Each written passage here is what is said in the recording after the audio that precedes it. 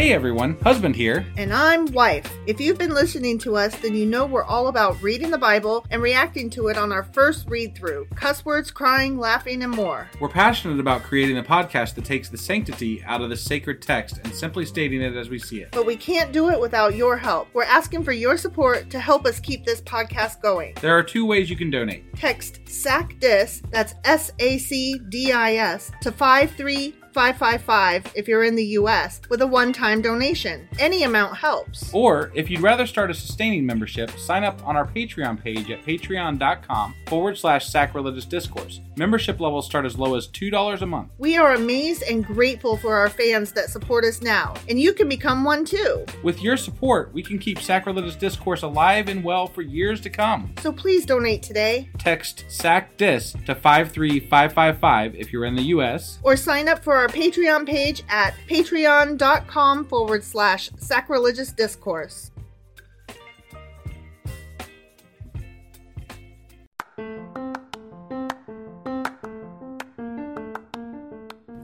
Welcome to Sacrilegious Discourse. I'm husband. And I'm wife. Together, we're reading the Bible for the very first time.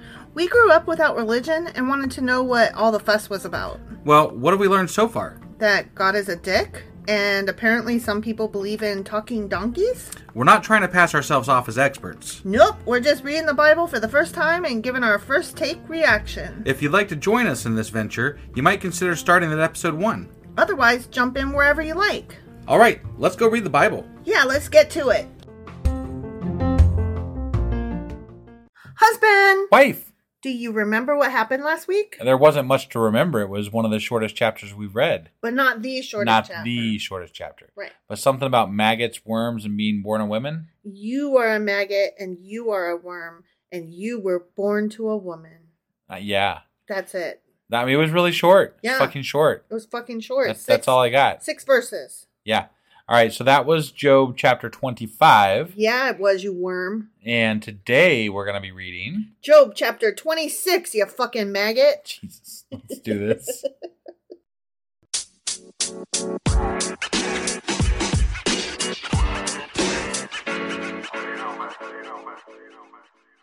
Okay, Job chapter 26. Okay, then, exactly. Job replied, okay. To the maggots and worms comment from Bildad. Right. How you have helped the powerless. How you have saved the arm that is feeble. What advice you have offered to one without wisdom. He is being a sarcastic fuck, yeah, isn't he? Yeah, he is. And what great insight you have displayed. Mm. Who has helped you utter these words? And whose spirit spoke from your mouth? Yeah. The dead are in deep anguish, those beneath the waters and all that live in them. The realm of the dead is naked before God. Neckies. Okay. Destruction lies uncovered. Does it? No. I feel like Pompeii. There was a lot of destruction at Pompeii. Yeah. It's all covered. No. No? Well, I mean, not anymore. They're excavating it. But, I mean, it was covered in ash. It was a buried city. Yeah. Okay. You know what I'm saying? Yeah. So that was destruction. What about... It wasn't uncovered. What about Atlantis? Atlantis is not known to be real. It's not known to be real, though. Neither is God. Not known to be real. What? Never mind. Okay. I'm just saying, there are some who say that Atlantis was real and that some of the Egyptian stories speak of this city. But that's what I'm saying. There are people who say that God is real, and some rednecks speak of, his story. The magic that I believe in is way more fun than the Bible. Rednecks. It's not just rednecks. It's a lot of people. It's a lot of people. I was trying to be funny, and I realized that might not be funny. It might not. So I'm backtracking a little bit. Good on you. But anyway, I like fun magic. I don't like boring, rapey, racist, gross magic. Sure. Yeah, fun magic is much better. Atlantis. Unicorns. That's fun magic. Tarot. Just kidding. He spreads out the northern skies over empty space. He suspends the earth over nothing. I mean... He doesn't, though. I guess. Gravity does. Right, like right. Well, or mass yeah, and the sun's orbit pull, yeah. like centrifugal force on But a how, massive like, scale. suspended over, like, what do they mean by that? Because I don't know that they even knew what the shape of the Earth was back then. So, or that it was suspended over anything. It was a disc and he was spinning it like spinning plates. It'd be interesting to know what they actually thought of the world that they lived in. Like, what did they think it was made up of? Like, do you know that there's people like over there? Right, right, yeah. I mean, they obviously didn't know they were over there, but Right. like, what is your idea of what the world is? Yeah. How do you perceive it? Do you think that it's just a flat edge? Right. It would be an interesting. I mean, like to know what they were thinking about this thing that they're talking about. You know. Right. Right. So he wraps up the waters in his clouds, yet the clouds do not burst under their weight. I mean, they do. Sometimes when it they rains. do. Yeah, that's what fucking rain is. Exactly.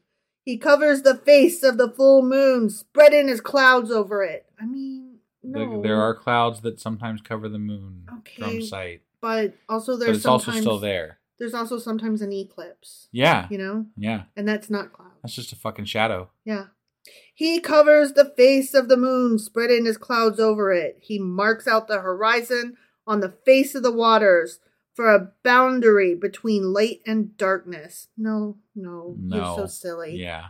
I'm sorry at you. You need to like attend maybe fifth grade science. Right, yeah. Like, and that's probably, they were slightly below that level for this time period, I would say. Yeah. You know, well, I'm more than slightly below that, actually. I'd say more like a second or third grade science level, maybe. Okay. I was going to say... If that even. I was going to say, like, if they were real smart, though, they could sit in a fifth grade class and maybe catch up. Maybe. If they were really smart, maybe. Okay. So we're talking a third to fifth grade knowledge level. Based on what I've been reading in the Bible about science, that's kind of, my take on it. I think most of our neighbors have a third to fifth grade education level, and that's sad. I mean, I've probably unlearned more science than I've learned. So, I mean, I'm just saying, like, you know. No, yeah, that's true. For myself, that's true. Yeah, unfortunately. When I'm doing math with the kid and they're like asking me for help, I have to like dig deep. I have to dig deep to relearn, since they do math so differently than I did. Yeah, it's a struggle. It's not just relearning, it's relearning how did I do this again? And then learning it the new way. Right. Which sometimes is better and sometimes isn't. Sure. But that's the way of things, I guess, right? Yeah. So, I mean, how educated am I? You know both ways. You know both ways. You learn both ways. I'm... Like how to do math 2 different ways.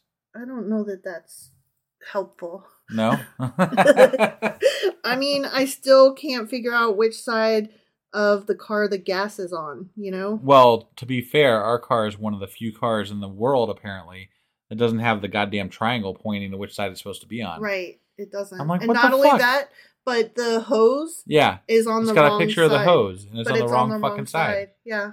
Like, fuck you, car. Yeah, so like when I first learned that, oh, really? You just look at the little image and it tells you? I was like, I must not understand the direction. Like, I thought it was me. But no, our car doesn't have one. And it's not that our car is like super old or dumb or bad. Right, yeah. It's not. No. Okay, sorry. The pillars of the heavens quake, aghast at his rebuke. Oh, what? I was being aghast. Oh, okay. Making a ghast noise. I can't. Huh? See, when you ask me to do something, what happens to me? You freeze and you do not work on command. Yeah, so you can't just ask me to make a sound. It has to be unprompted, you know? Okay. Well, I'm just saying. I'm trying to make sounds that are aghast. You're welcome. Oh my! You're welcome to make the sounds. Am I doing? You're doing a great job. Okay. Yeah, that's amazing. Huh? That was perfect. Yeah. Okay. Yeah, I think that was great. That's aghast. Yeah. Yeah. Okay. Because the pillars of heavens were quaking. Right. Yeah. I mean, now we have examples of what aghast means. Yeah. Yeah. So that's perfect. By his power. By the power of Grayskull. I have the power. You're He-Man. Yeah. Yeah. And I'm not She-Ra. Because you know why? I always wanted to be, what was her name? Who? The bad one? No, the good one, but the eagle head, like Eagle head? the sorceress. I thought she was bad. No, you're thinking of Evelyn. Oh, okay. I don't know. I don't know who the other one is then. Okay, the sorceress is literally the one who gave He-Man the sword and gave him the power. Oh, okay. Like I only remember She-Ra. Okay, She-Ra. As far as the girl and then the evil sorceress. Oh my god! I'm sorry. I fail at my He-Man fandom. Do you remember Skeletor? Of course. You boob. You got to admit, I did that. That was pretty good. Yeah, that was pretty good. Okay. All right. By his power, he turned up the sea. By his wisdom, he cut Rahab to pieces. Oh, damn. Rahab. Yeah, I do too. By his breath, the skies became fair. His hand pierced the gliding serpent. And these are but the outer fringe of his works. How faint the whisper we hear of him.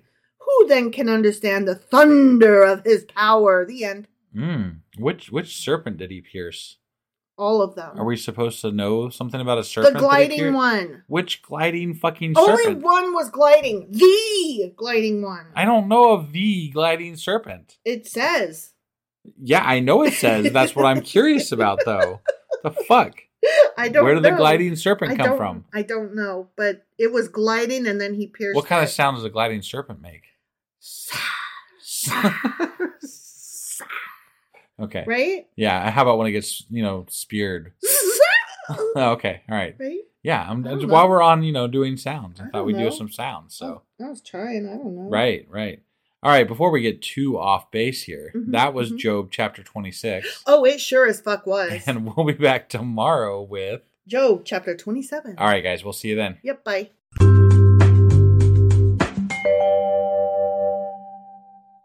Husband. Wife. Do you remember what happened yesterday? No. What? Well, I mean, we talked about He-Man.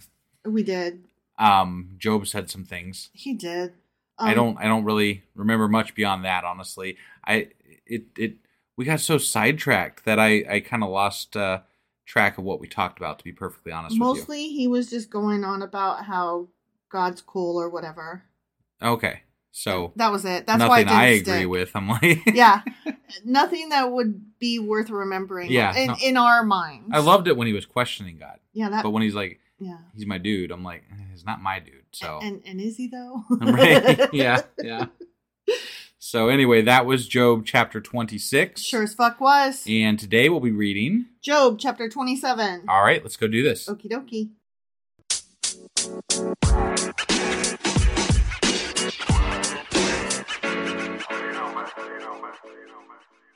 Okay, so Job chapter 27. Okay. But before we start that, I just have to read something because one of the last lines of Job chapter 26 reminded me of something else. Okay, just now as I was like, oh, what was that about?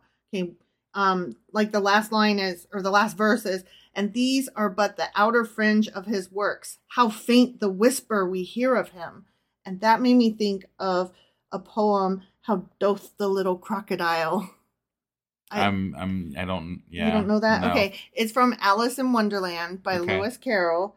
And it's very short, so I'm just going to read it. Okay, yeah. How doth the little crocodile improve his shining tail and pour the waters of the Nile on every golden scale. How cheerfully he seems to grin, how neatly spreads his claws and welcomes little fishes in with gently smiling jaws. So that's a good one. Yeah, like that's a good one. Yeah. I just, anytime somebody says how bloody blah blah blah blah blah, it reminds you of that. Yeah. Yeah. Yeah. I can't help it. Right. It's just the way my stupid brain works. Sure. I see patterns everywhere. I know. Okay. So I'm married to you. Fuck off. Yeah. Job chapter 27. Ready? Okay, I'm ready. And not then. Then Job continued his discourse. Okay. Womp womp. Well, I mean, he's got some things to say, man. He does, but it probably won't be very good, right? We don't know. Might be the best shit we ever read. All right. This could be better than Esther. That was good. That was good. I got to give you credit there. I know, right? Yeah. Okay. As surely as God lives, he says, who has denied me justice, the Almighty who has made my life bitter. Yeah, yes. As long as I have life within me, the breath of God in my nostrils, my lips will not say anything wicked, and my tongue will not utter lies. Okay. He's like, this guy that fucked me over and was like totally an asshole at me. Yeah. I'm not going to say anything bad about him. Yeah, you might be a dick, but I'm not going to say that. Even though I just did. Right. Like, literally. I'm just saying, like, you might be a dick. No, I'm not but saying you are a dick. But that's what I'm saying. He's made my life bitter, but I'm not going to trash talk right. him. Like, my guy. That's like the people that are like, you know, I don't really approve of this, but you know, I agree that you should do whatever you want to do. So, and I don't want to say anything bad about, you know, your choices. And like, yeah, but you just did. Yeah. Yeah. So where they're like, I'm just gonna not say anything, but you didn't. By literally saying something, you just said something. Yeah, you did not, in fact, keep your fucking mouth shut. Right, right. Like, if you can't say nothing nice, don't say nothing at all. So that's what I'm going. You didn't. You weren't nice. You stupid ass. Right. Okay, sorry. We're just beating a dead horse now. But that stupid shit really pisses me off. Yes. Okay. I will never admit you are in the right. Hold on. Beating a dead horse. Mm-hmm. That would imply that it's more productive to beat a live horse, but I don't think that's a good thing. I don't think you should beat any animal. No, I totally agree. I'm just saying, like, that's a bad saying. You're implying that you should beat a live horse, but not a dead horse. Only beat your meat. Don't beat your children. I didn't want to get too far beyond that because it just popped in my head. I had to say something. Yeah, don't beat your children and don't beat your horses. Yeah, exactly. Only beat your meat. Right. That's it. All right, perfect. I'm glad we got that settled. We did. We had to have that talk. Right, yeah. Okay. I will never admit you are in the right till I die. I will not deny my integrity. I will maintain my innocence and never let go of it. My conscience will not reproach me as long as I live. So he's telling his friends, I ain't going to say that God's a dick even though he's being dickish, but I'm also not going to say I'm wrong. Yeah. I'm right, but I ain't saying he's wrong. Even though I think what he's struggling with right now, like what he's trying to come to terms with, is that he doesn't know what the fuck or why the fuck is happening. Yeah. Yeah. It's just funny because he's like trying to say two things at the same time and one can't be true. Right. Yeah. And he's trying to make them both be true. Right. Right. May my enemy be like the wicked, my adversary like the unjust. For what hope have the godless when they are cut off, when God takes away their life? But we've covered this two different ways. Mm-hmm. Job said how much they live and prosper. Mm-hmm. And then he's also like, but yeah, they also die and don't do well. Mm-hmm. So which is it?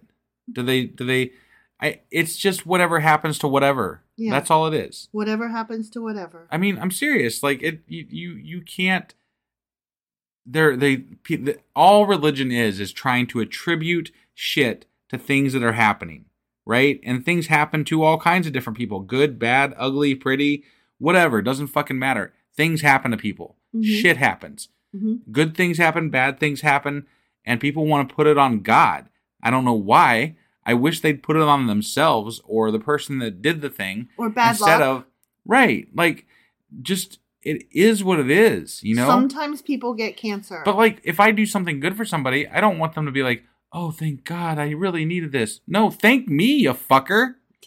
You mean like the doctors that save people's lives every day? And yeah. Then they're like, oh, the power of prayer. And it's like, no, it's the power of all the people that had money to go to college and got their degrees and then science and then did all the work to make sure that you lived. Right. Yeah. Thank the appropriate entity, which is never God. Ever. Just saying. Yeah. No, totally agree. So Job continues, does God listen to their cry when distress comes upon them? Will they find delight in the Almighty? Will they call on God at all times?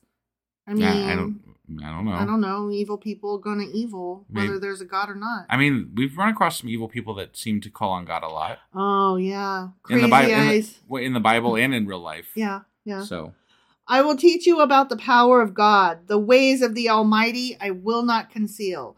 You have all seen this yourselves. Why then this meaningless talk? Here is the fate God allots to the wicked, the heritage a ruthless man receives from the Almighty.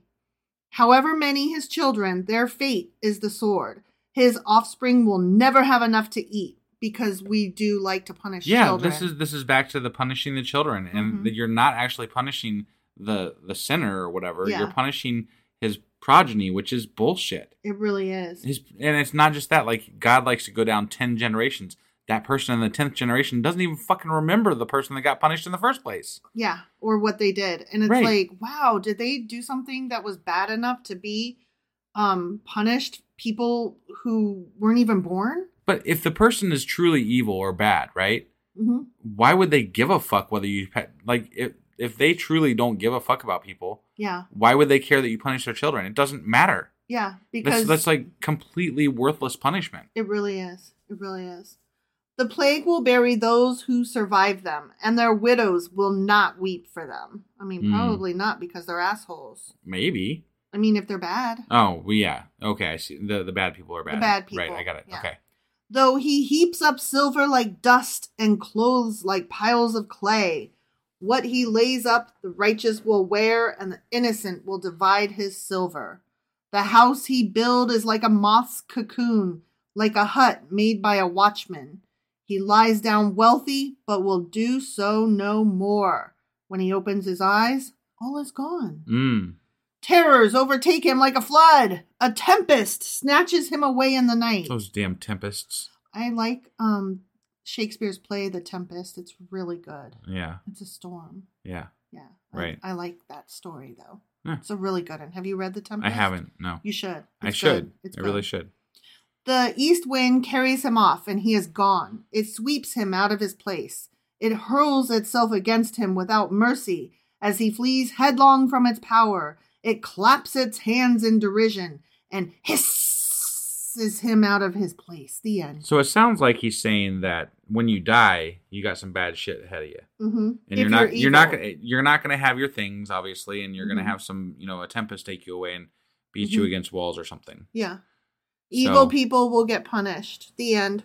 Right. Which is, like, that's the romantic theory of any religion, really. Like, justice will come after death, right? You reap what you sow. We love these sayings that mean that justice will come later. Yeah. Right? Because none of us like, I think it's mostly because none of us like confrontation in this world. So we don't like to actually call people out on being bad. We don't like to interfere with things that are going on that are unjust. Right. We just let them be. It's true. Know? And so we're like, well, God will take care of it. Yeah. God will take care of that. It's true. Fuck that. God won't take care of shit. We need to take care of it now. That includes this world that we live in. That includes everything that you see and people that you see down the street and things that are happening in front of you. Take care of it then and there. There, blah, blah, blah, blah. There and then. Yeah. And don't assume, there is no fucking punishment after life. Because there's no afterlife. Right. You're fucking dead. Yep. Deal with the now. Yeah. That is my philosophy. And I'm not saying lead a hedonistic lifestyle and just throw the rules out the window. But if that's what floats your boat, as long as, everybody's informed consent, then, all more power, all the whatever. I can't speak tonight. I don't know what the fuck's going on with my brain. It's dumb. It's dumb. Your brain more power dumb. to you. That's what I meant to say. But yeah, we live a fairly mundane, we're very happy, but we don't, most people would call us good people, I think. Yeah. And we don't really, I don't know. We're kind of boring. Yeah, honestly. mostly. I mean, this is as wild as it gets right here. It's cussing true. at God on our podcast, and like we're like, ooh, we cussed at God. I mean, I did have a glass of wine at your mom's birthday party we bought last some night. weed from like near Hell, Michigan. Yeah, we did. That was crazy. Yeah. I told my mom about it, and I go, I'm going to eat an edible. Your Baptist mom. My Baptist mom. I said, when we go to this gathering, you're going to see me kind of out of it. I'm just being honest in case you're uncomfortable, but I will have eaten an edible. And my mom's like, what's an edible? And I literally had to explain it's marijuana. And she goes, well, why is it called an edible? And I go, because you eat it instead of smoke it. Right. Like my mom literally and had then no idea. she was like, brownies. She goes, special brownies? And I was like, I mean, that is a type of edible, but that's not the type I got. Right. We got gummies. And she goes, well, how else do they make it? And I said, Well, lots of different ways, but the most popular currently is gummies, and that's what I got. Right. And she's like, oh, okay. Yeah. Although I saw one of our friends on Twitter, he had like an Oreo ball thing. It was like 100 milligrams of fucking weed. And like the ones that we got were 20 milligrams. And I'm like, that shit fucked me up. Mm-hmm. You're eating 100 milligrams. Oh my God. I mean, I know for a fact that he like, he worked up to that. Yeah. But because 30 would knock me off my ass. Definitely.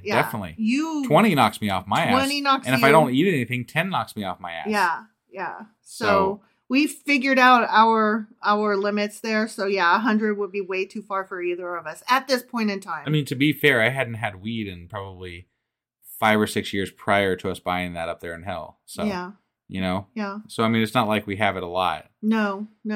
But that's how boring we are. That's how boring we are. Yeah. What we try to convey. We're fucking boring. We are. Sorry, we're boring. I mean, we're not. We try not to be boring on here. People seem to like us. Okay. Yeah. And our friends are kind of cool. I mean, we have cool friends. We have really cool friends. We do have really cool friends. Like we have the coolest friends, actually. Yeah. You know what else? I would love to someday, like we have still not run into any. Like we went to that convention down in Louisville. Mm-hmm.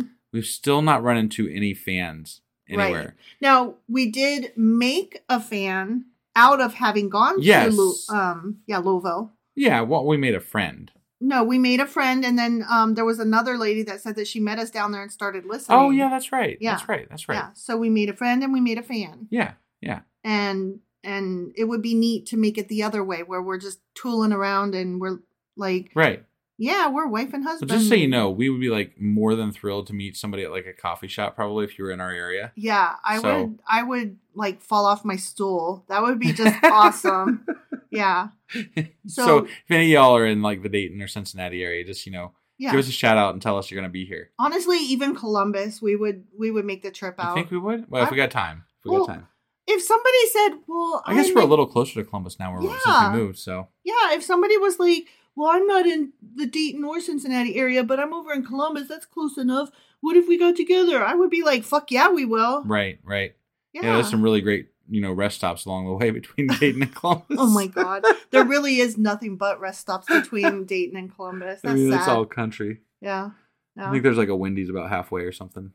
I think you're right. Yeah. I think I've eaten at that Wendy's. All right. That's all we got for tonight, I think. That was Job chapter 27. Sure as fuck was. And we will be back tomorrow with... Job chapter 28. All right. We'll see you guys then. Bye.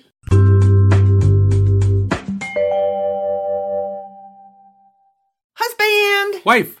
Do you remember what happened yesterday? Job was like, God's good, but my things suck, and same shit. Yeah, he's like... He's bad, but I'm not going to say God's bad. Right. Yeah, basically. He did a bad, but he's not bad. Right.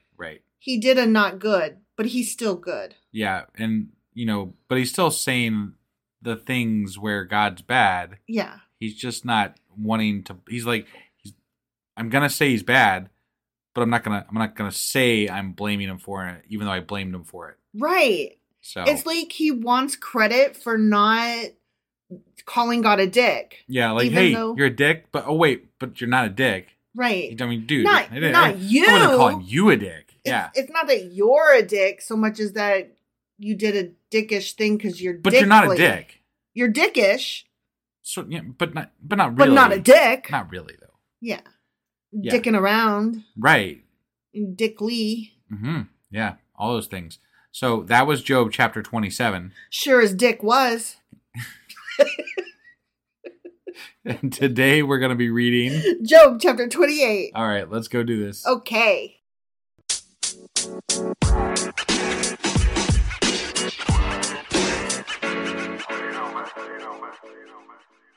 Okay, Job chapter 28. Okay. There is a mine for silver. There is. I mean, there's probably multiple mines for silver. And a place where gold is refined. Why is there a mine for silver when they're doing gold? Silver and gold, silver and gold. Okay, anyway, silver. Okay. Iron.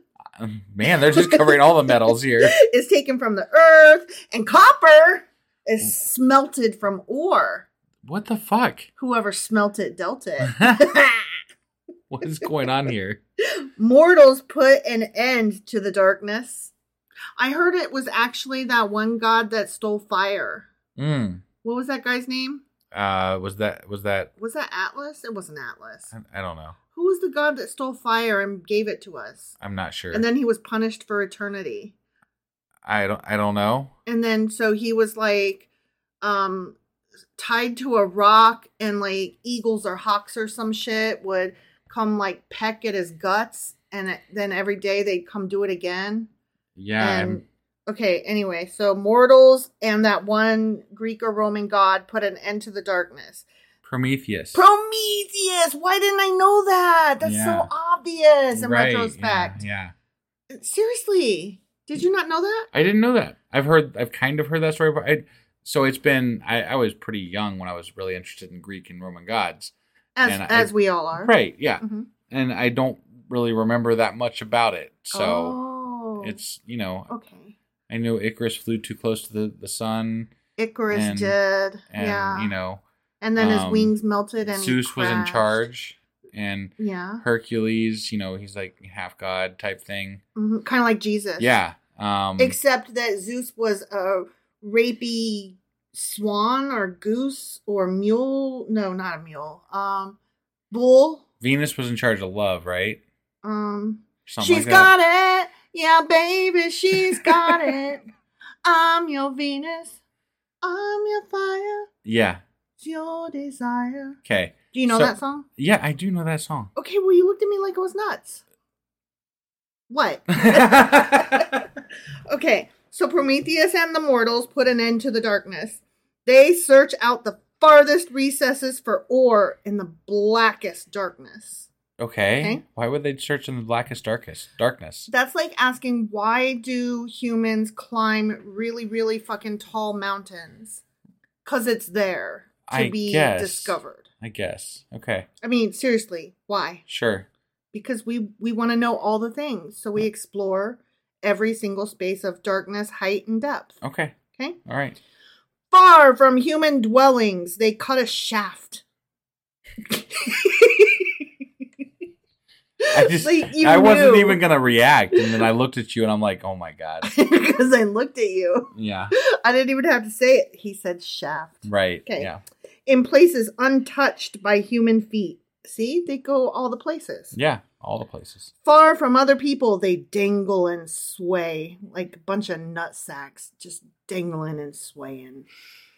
Oh, that reminds me, speaking of nut sacks, for reals. Yeah, for real. Okay. Yeah. So, like, a lot of the podcasts that I listen to now, mm-hmm. They have these sponsors that have these underwears. And all of the underwears have moisture wicking. And that is, like, no matter what brand it is now, moisture wicking. They wick that moisture. It wicks it. It wicks it good. Yeah. It wicks it real good. So that your nuts never sweat. Because, that's good stuff. Because they got wicked. Yeah. They wick it to the left and they wick it to the right. Yeah. Okay? So wick it. Yeah. Wick it real good. Dun, dun, dun, dun. Okay, I don't know. Sorry. Uh-huh. Okay, the earth from which food comes. Yeah. Is transported below as by fire. Lapis lazuli comes from its rocks. What is this still Job? Like we're reading Job, right? Mm-hmm. Okay. You know, when I was young, I thought it was lapis lazuli. Yeah. I was personally offended when I found out. Wasn't that just recently that you figured that out? Probably, but why'd you have to say it like that? Oh, I don't know. Sorry. No, it was in my 20s. Yeah. And I was really offended because lapis lazuli just... It's so much more fun. Than lapis lazuli. Yeah. Like, yeah. Fuck you. Okay, anyways. That comes from its rocks, and its dust contains nuggets of gold. There's more gold. Yeah, see? More gold. No bird of prey knows that hidden path. No falcon's eye has seen it. Proud beasts do not set foot on it, and no lion prowls there. This sounds like a Garden of Eden, except that it's a rock garden. Yeah. Like, for trolls. Congratulations, and gnomes. You guys found rocks that have no actual, like, meaning to anything except for people who want to make it into have jewelry. Meaning. Yeah.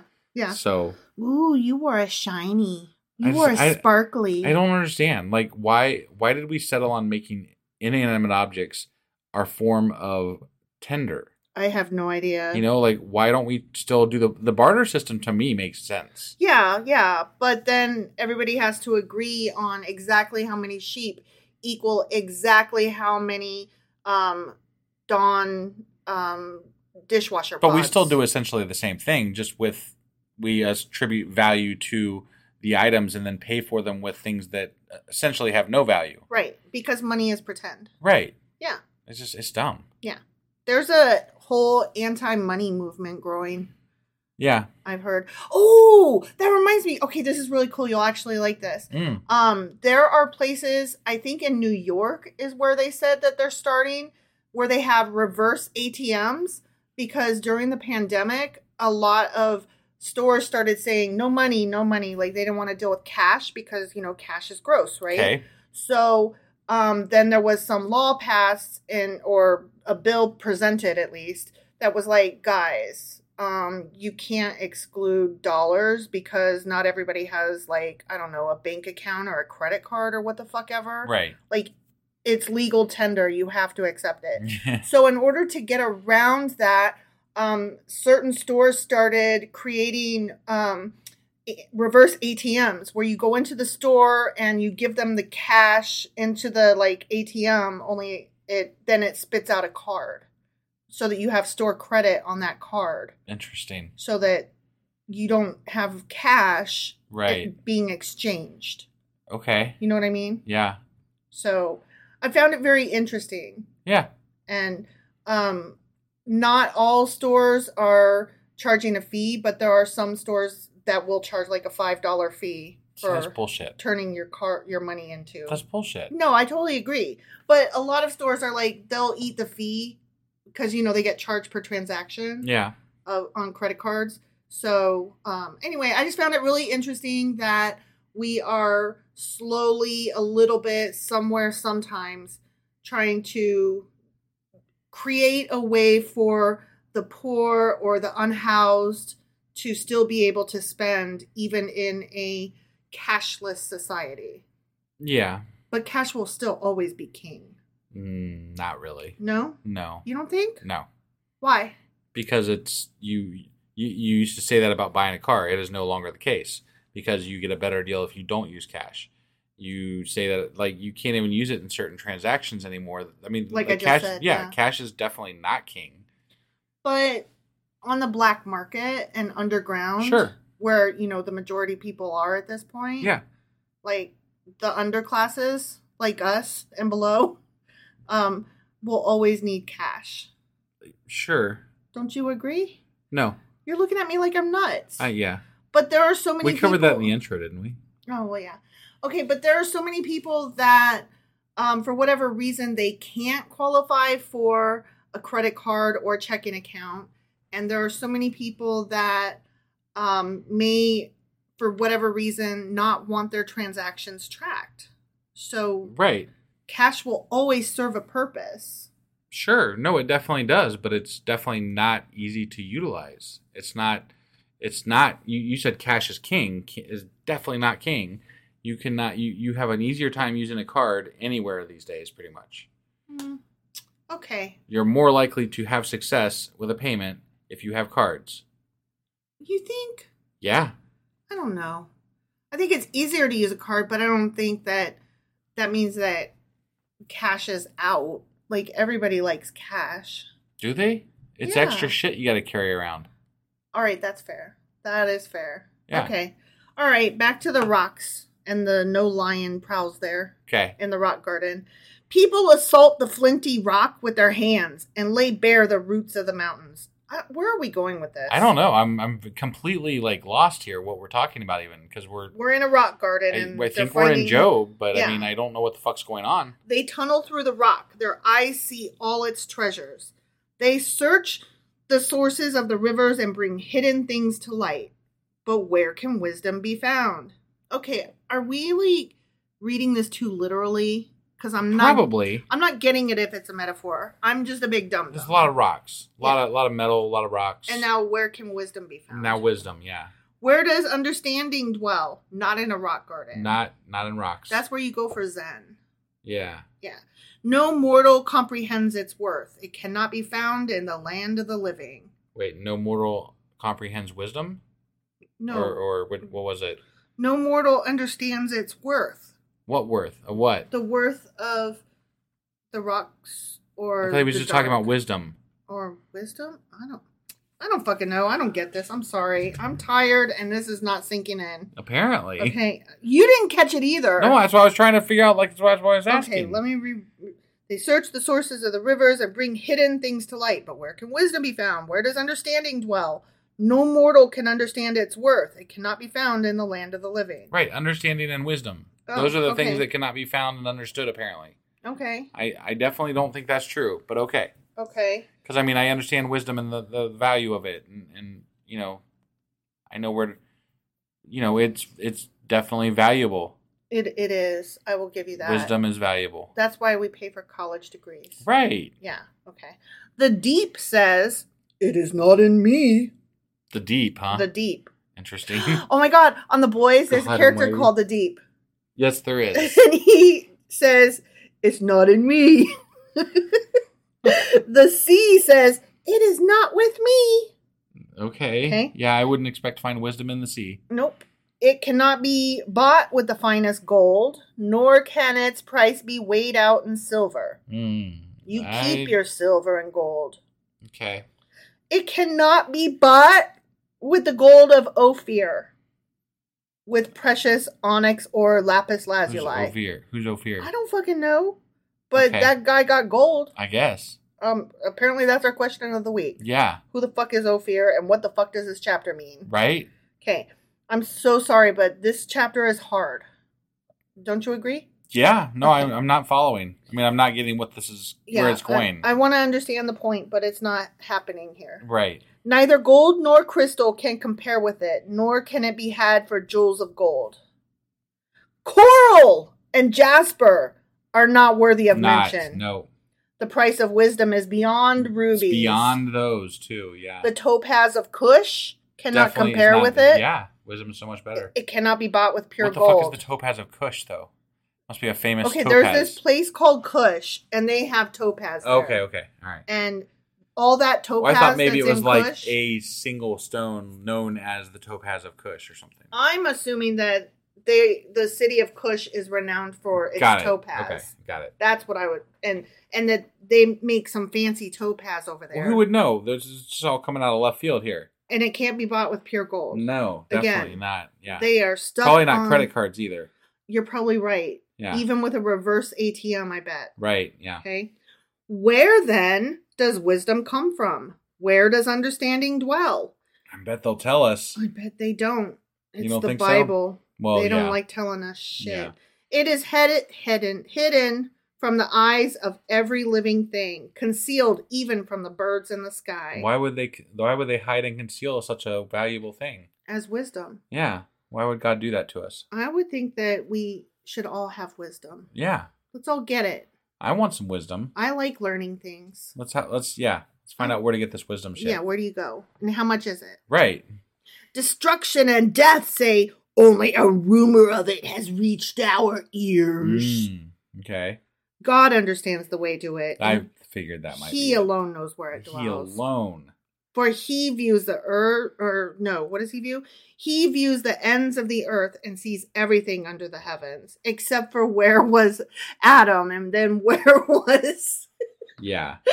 Where was Cain? No, wait, Cain. No. Yeah, Cain. Where's your brother, Cain? Right. Yeah. But who was it? Was it Samuel or no? Was it who was the wisest? Remember the wisest one? It was Samuel. It was Samuel? Wasn't it? Yeah. Was it? Yeah, he was so wise. He had a Okay. bath. Didn't Samuel have the bath? I'm trying to remember. I think that's right. Okay, well, whoever it was, his name started with an S. Because there was a bunch of guys in a row whose name started with S. Right, Like yeah. Saul and Well, it wasn't Samuel. I'm pretty sure it was Samuel. Okay. And he had that big C. The Yeah. bath was the C. Was that his? I think so. Okay. And he was wise beyond all. Okay. Yeah. So he found the wisdom. He did. He had it. He was the wisest. He was the wisest. Mm-hmm. So he must have been rich beyond comparison. Wait, was Samuel the one with Bathsheba? That's what I'm trying to remember. Oh, was it? No, who did Bathsheba fuck? I'm trying to remember. Because that guy was the wisest. Right. Who was it? Yeah, Bathsheba it was and who was with King David. David. Yeah. David wasn't the wisest, was he? No, it was somebody after that. Oh. So who was? Oh, it's the Queen of Sheba that came to see the wise guy. Remember? Right. And then she may have been like a queen from Africa, I think. Yeah. Right? Yeah. So who was that one? That was Queen of Sheba. Who did she fuck? It was King Solomon. Solomon. I told you it started with an S. Yeah, but you're right. It was bugging me. I was like, yeah. What the fuck? Yeah, it wasn't. We suck. We read these books and we're like, which one is it? Which one is it? It's one of them guys. It's one of them guys. There were so many in a row and they all started with S. Yeah. I'm really bad. I can't do it. Mm-hmm. I told you at the time I can't do it. And it's badly named. Remember, I told you at the time that that's what they tell you as a writer. Do not make all of your characters have names that start with the same letter. Yeah, it's confusing. I can't be held responsible for that. Confusing. Okay? That's God's Samuel, fault. I think, had the good hair. Samuel had the good hair. Yeah, that sounds right. Right. Yeah. And then Solomon was wise and he had a bath and he, the Queen of Sheba came to see him and she riddled him. Yeah.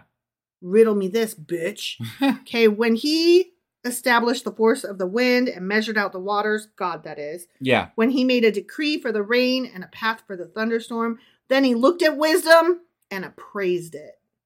And he appraised it, huh? He sees it. It's sitting over there. Mm-hmm. And he's like looking at it. And but he didn't make wisdom? He appraised it. I know, but it doesn't say he made it. Apparently he didn't. He confirmed it and tested it. So there was something there. And he didn't know about it till he looked at it, appraised it, confirmed it, and tested it. And then he was like, okay, wisdom. Interesting. I have now drawn your measure. I get you now. Okay. All right. And he said to the human race. Did he? God did. Yeah. Ready? I'm ready. The fear of the Lord, that is wisdom. And to shun evil is understanding. The end. I shun evil. I do shun evil. I do not fear the Lord. But I do have wisdom nonetheless. Right. I think I'm pretty wise. Or you know what? I don't know that I'm necessarily wise, but I seek wisdom. And I think wisdom is a journey, not a destination. Oh, definitely. Like you don't just wake up and be like, whoop, I learned all I can learn, so now I'm wise, the end. Yeah. Like I think that if you are seeking wisdom, you seek it till the end of your days. I honestly don't think that Christians oftentimes shun evil. Like they don't. Trump is fucking evil. They do not shun evil. And they just kind of welcome it right in. To shun evil is understanding. Right. That's going to be my new. You need to read this verse and tell me why you're voting for Trump. Right. God said to the human race, the fear of the Lord, that is wisdom, and to shun evil is understanding. Right. So are you telling me that you are not understanding? They would tell you that evil is you and, And I would say, well, I haven't raped anybody and I have not been mean to people. Right. So. But you know what? We did get a win recently. Tucker Carlson got fired. I know. So that was really fun. Yeah. And apparently he didn't even know it was coming because he said, I'll see you Monday when he signed off. And like 10 minutes later, he got shit canned and they were like, no, you won't. That's so funny. Right? Yeah.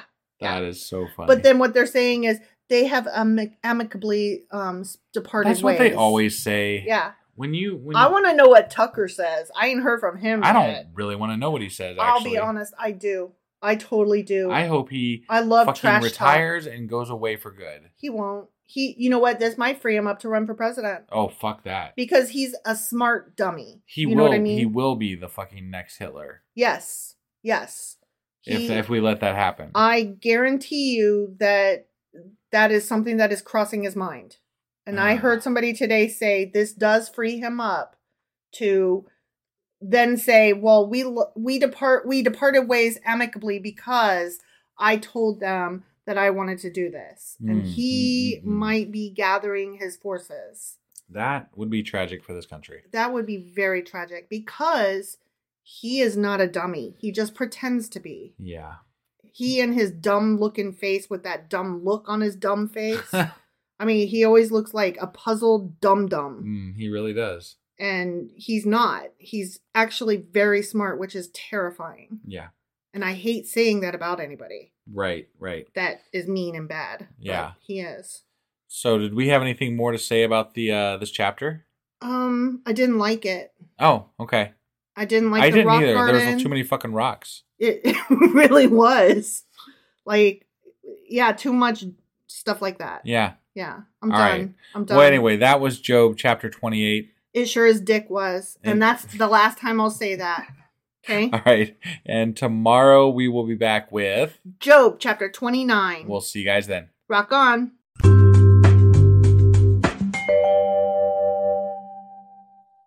Husband! Wife! Do you remember what happened yesterday? There was lots of rocks. Rocks. And more rocks. They were looking for wisdom but couldn't find it. Yeah. And then I don't know why you would look for wisdom in rocks. Under a rock. Under a rock? Yeah. Okay. That's where a lot of people hide. Is that where wisdom hides? Yeah. God could barely find wisdom. He didn't even make it. It's true. And he just saw it sitting over there. And assessed it. And assessed it. Yeah. Yeah. The last sentence was the fear of the Lord. That is wisdom. Right. Which I don't think that's wisdom. That's not wisdom. No. Wisdom has nothing to do with fear of anything. It has to do with seeking knowledge. Right. Yeah. Like, you're using the wrong word. Yeah. That was dumb. Mm-hmm. I didn't like that chapter. I didn't either. Although I do feel like we might have to look into it more for a Q&A. Yeah. Because it was out of nowhere and weird. Yeah. All right. Well, that was Job chapter 28. Sure as fuck was. And today we'll be reading Job chapter 29. All right. Let's do this. Oh, I thought you had a shout out. Oh, yeah, I do. That's right. We have a new patron. Yay! Their name is Polly. Polly, thank you. Yeah, thank you so much for becoming a patron. This has been happening more and more recently, which is great because we had a break even point last year, but then we switched to a different podcast service provider, and now we're just again hitting close to the break even point. So your support, you guys are really helping everything. us get where we need to be, at least to sustain what we're doing. Yes. So thank you so much, Polly. It is very, very much appreciated.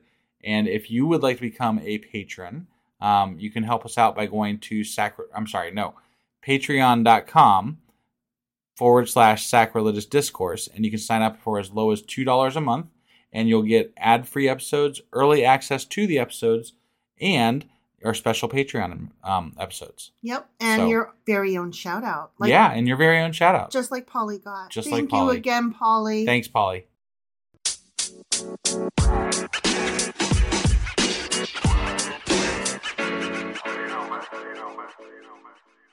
Okay, Job chapter 21. Okay. I mean 29. 29, wow. I don't know why I said 21. We're going backwards. Shit. Never get this shit done. Hell no. Job continues his discourse. Ready? Does he? Yeah. We continue our discourse too. It's sacrilegious even. His isn't so much sacrilegious. Yeah. How I long for the months gone by, for the days when God watched over me, when his lamp shone on my head, and by his light I walked through darkness. And when he didn't kill all my kids. Oh, for the days when I was in my prime, when God's intimate friendship blessed my house, when the Almighty was still with me and my children were around me. Yeah, that was good times. Good times. When my path was drenched with cream and the rock poured out for me streams of olive oil. I love it when we have all these rocks that pour out streams of olive oil. Have you ever seen them? No, I had to buy a bottle of olive oil from the store. So you've never seen rocks that pour out olive oil? No, not even once. And if anybody has, I want to know. I've lived a lot of places and You even lived in Italy. I did. Yeah. And that's what you would think if you're going to see like olive oil producing rocks. Yeah. That's where you might find them, right? Yeah, but no. Nor did I ever experience a path drenched with cream, except there was one time that an 18-wheeler fell over and it was filled with cases of Alfredo sauce. Was this something you actually saw yourself? No, but it did happen here in Ohio. Oh, okay. And so you could say that highway was a path filled with cream, drenched with cream. Yeah. It was, yeah. One might say that. One might. I guess that could happen. That could Although happen. I don't think there was a lot of Alfredo sauce being transported on semi trucks back then. Probably not. So I'm just putting it out there that is a thing that happened. But paths might have been smaller because they were just walk paths, Mm-hmm. and somebody might have just had like a jar of Alfredo sauce. Yeah. So like one of those ceramic vases that like a mud clay it could have jar. happened. It could have happened. And they dropped it. Yeah. And then the path was drenched with cream. Could have happened. But the olive oil rocks, coming, I don't know about all that. Yeah, I don't know. I can't tell you about that. Yeah, I don't think that's true. No, I don't think it is either. Yeah. When I went to the gate of the city and I took my seat in the public square, the young men saw me and stepped aside, and the old men rose to their feet. The chief men refrained from speaking and covered their mouths with their hands. Why? Because I was awesome. No I'm Job, one's that and I'm fucking awesome. No one's that fucking awesome. No? No. You don't think Not so? a soul. No. Okay, I agree. The voices of the nobles were hushed, and their tongues stuck to the roofs of their mouths. Really? It sounds like they need some water. Or that's like, yeah. You must be pretty parched to have them stick to the top of your mouth. They ate too much peanut butter. Yeah, that's what it was. That's what it was. Have you ever put peanut butter on a dog's mouth? Yes. It's funny watching, or on a dog's nose, and then they lick it off. Yeah. That's funny. Whoever heard me spoke well of me, and those who saw me commended me. Okay. Because I rescued the poor who cried for help, and the fatherless who had none to assist them. So you did all those good things that they accused you of doing the exact opposite of when your friends were yelling at you? Yeah, I was... And apparently everybody knew this, so like, how did they think that he did something else? It must have been something sneaky, underhanded. All right. You know? Yeah. Clearly, he was just putting on a show of good, is what they're thinking. I guess. The one who was dying blessed me. I made the widow's heart sing. Yeah, you did. I put on righteousness as my clothing, but not humility, apparently. Right. Justice was my robe and my turban, but I left my humility at home. Yeah. Does it say that? No. Oh, you just added that. I did add that because if he wore humility, he wouldn't be talking about how awesome he was. Right. No, it's true. I'm just saying. I mean, okay, it's like if you give $1 to like a home unhoused person on the street, right? You don't go home and be like, I single-handedly helped a homeless person today. I am awesome and righteous. No, I feel like if you're helping someone, I mean, it's not that I think everybody's at some point probably bragged about helping somebody. Like, it's like, at some level. I'm not saying like, but I mean, generally speaking, I do things that I don't feel the need to brag about. I'm like, I just gonna say, do this or do that. That's a humble brag, and a humble brag is just another word for braggy brag. But like, if I donated to NPR, I'd definitely tell you, hey, I donated to NPR. But would you tell like everybody that you knew? No. No, I wouldn't either. Yeah. That's the difference. He's like, everybody knows my awesomeness. Right, that's true. And I'm like, that's not right then. You're doing it wrong. Right. Every individual person should be able to say, yeah, he's a really nice guy. I've seen him do some really great things. But it shouldn't be that the entire group of them is then like, here comes that awesome guy who donates to stuff. Right. That's what I'm saying. But we do love our awesome people who donate to us. We do.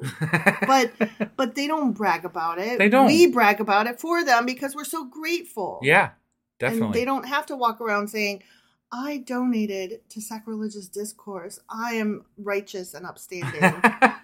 That's all I'm saying. I was eyes to the blind and feet to the lame. That sounds like a good name for a band. Eyes to the blind. And, right? Yeah. Feet to the lame. I really like eyes to the blind. Good, yeah.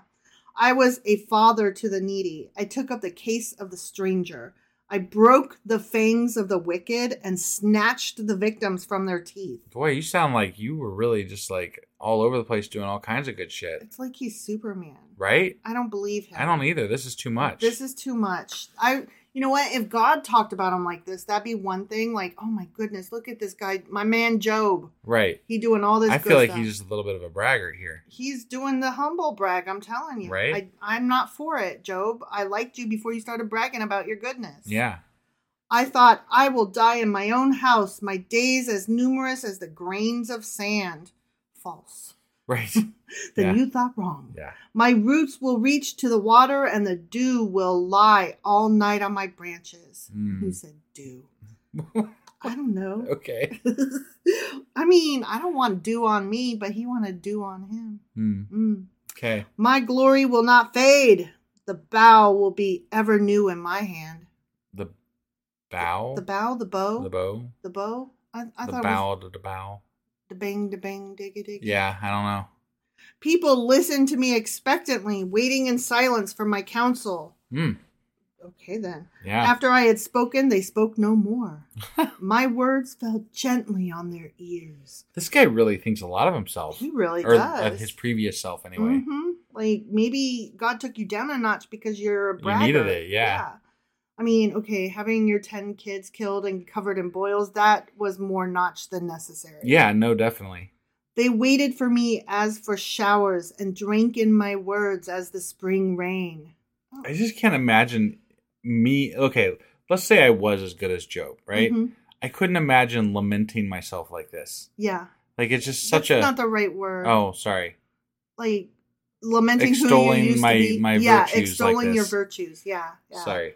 No, I'm just thinking, like, even when I wrote something that I knew was really, really good when I was in school, and, like, I would come home and be like, I wrote this really great paper, but I wouldn't be like, and it was so good that I,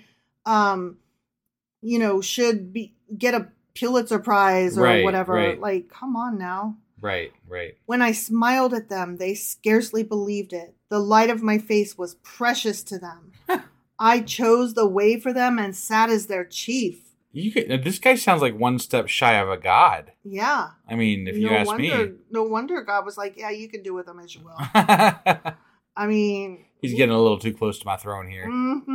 I dwelt as a king among his troops. I was like one who comforts mourners. The end. Okay. You were awesome and knew it. Apparently. Yeah, I'm not a fan. I don't like you. If you're that awesome, you don't brag about every single goddamn thing you did. No, that's ridiculous. You were so awesome that you lacked humility. Then you weren't awesome, right?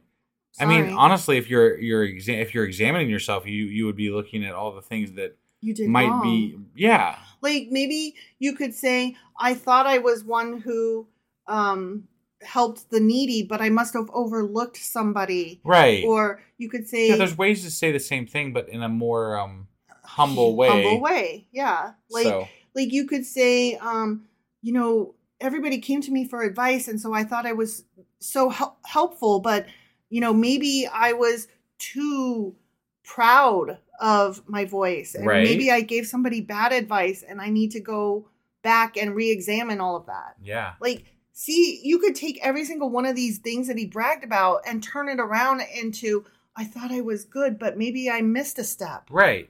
And he's not doing that. But he's just assuming that he didn't. He's like, no, I'm awesome. Right. God punished me for nothing. I'm awesome. I don't know. Vain seems like something that you could be punished for. Yeah. So. Vainglory. Yeah. I don't know. Not a fan. I'm a little bit worried for him here because I feel like maybe he didn't see this bit. Yeah. But I know this. But even God said he's good and blah, blah, blah. Upstanding, blameless man. So I know that's not the case. But that was just too much. That was too much. It's like when they said that Solomon was the smartest ever. Right. I'm like, come on, you guys. Nobody's the best. Nobody's the worst, okay? They're all shades of nuance. God. Right. Okay. That's enough of that. Yep. All right. Well, that was Job chapter 29. Sure as fuck was. And we will be back tomorrow with Job chapter 30. All right. We'll see you guys then. Bye.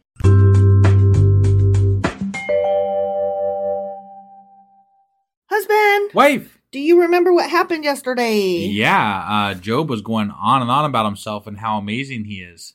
How amazing he was. He was. Yes. Not before is. the fall. I misspoke there. You did. Yep. Yeah. He was like, remember those days when I was awesome? I was like the nicest guy ever, and I did all the nice things that nice guys do because I was nice. Yeah. He seemed like he was nicer than nice. He was like the nicest fucker that ever niced. Yeah. He did niceness. A lot. And according to him. And then even some more. Mm-hmm. Yep. It was a bit insufferable, quite honestly. Speaking of nice, I've got something nice to share. Oh, yeah? Yeah. We have a new patron. What? Again? Again. Oh, my God. Yeah. So we'd like to send a big thank you to Ree. Ree, thank you. And they are our newest subscriber, and they're from France. Oh my gosh. Yeah. And they said that they're listening to us as they're working on their home renovations. So Aww. we hope your home renovations are going good. And I will do my best to laugh in this episode for you.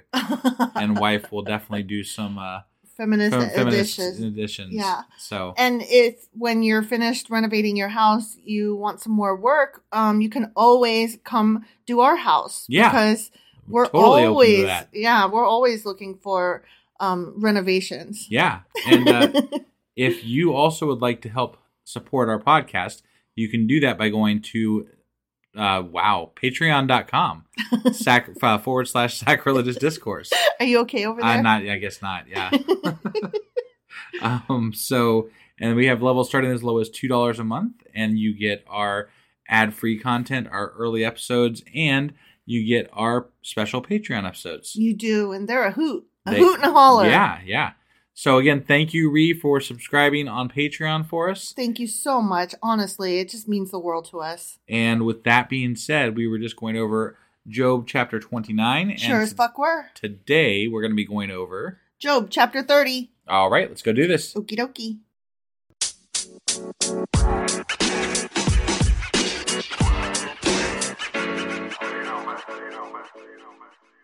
Okay, Job chapter 20. Okay. 30. I mean, there was a 0 in there. I've been having a hard time with numbers because I fucked this up yesterday too. So 30, chapter 30. Right. Okay. Job is still talking. Okay. Okay. So he's continuing his sentence. Got it. But.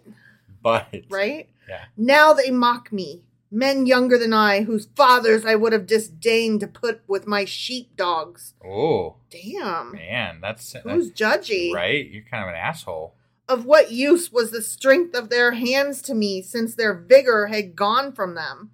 Haggard from want and hunger, they roamed the parched land in desolate wastelands at night. In the brush they gathered salt herbs, and their food was the root of the broom bush.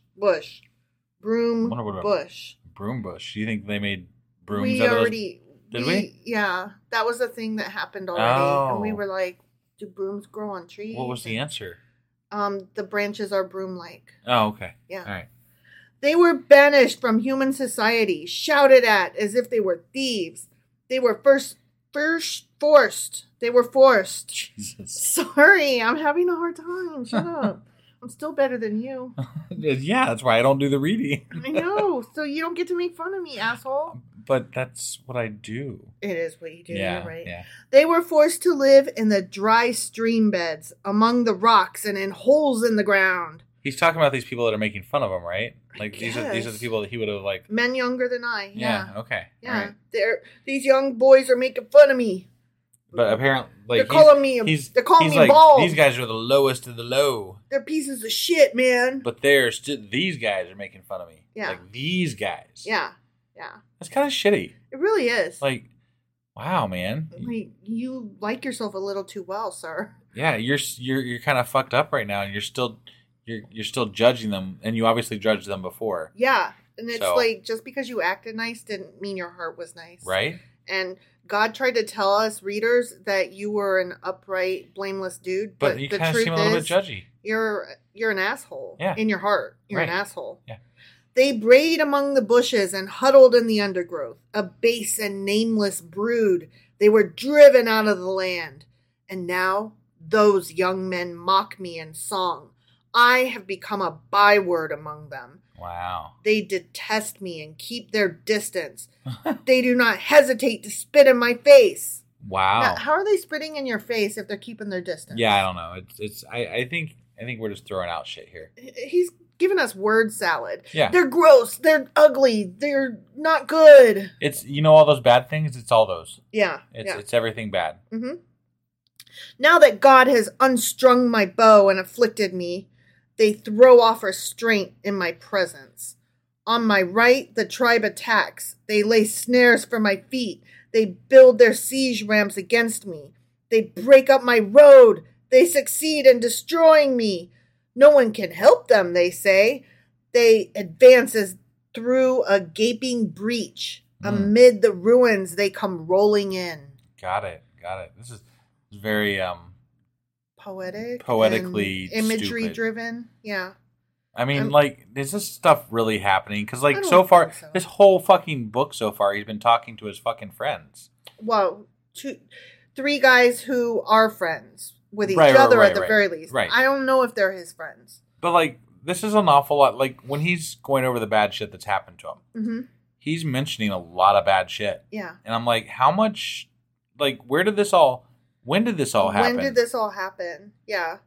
Terrors overwhelm me. Do they? My dignity is driven away as by the wind. My safety vanishes like a cloud. And now my life ebbs away. Days of suffering grip me. Night pierces my bones. My gnawing pains never rest. In his great power, God becomes like clothing to me. He binds me like the neck of my garment. He throws me into the mud, and I am reduced to dust and ashes. Yeah. I cry out to you, God, but you do not answer. I stand up, but you merely look at me. You turn on me ruthlessly. With the might of your hand, you attack me. You snatch me up and drive me before the wind. You toss me about in the storm. So he's back to saying, God is being so mean to me, but I'm not going to call him a dick, even though he's being a dick. Yeah. I know you will bring me down to death, to the place appointed for all the living. Surely no one lays a hand on a broken man when he cries for help in his distress. But he just said it. It's death happens to all the living. It's not unique to him in this moment. Right. It's just something that happens to everybody.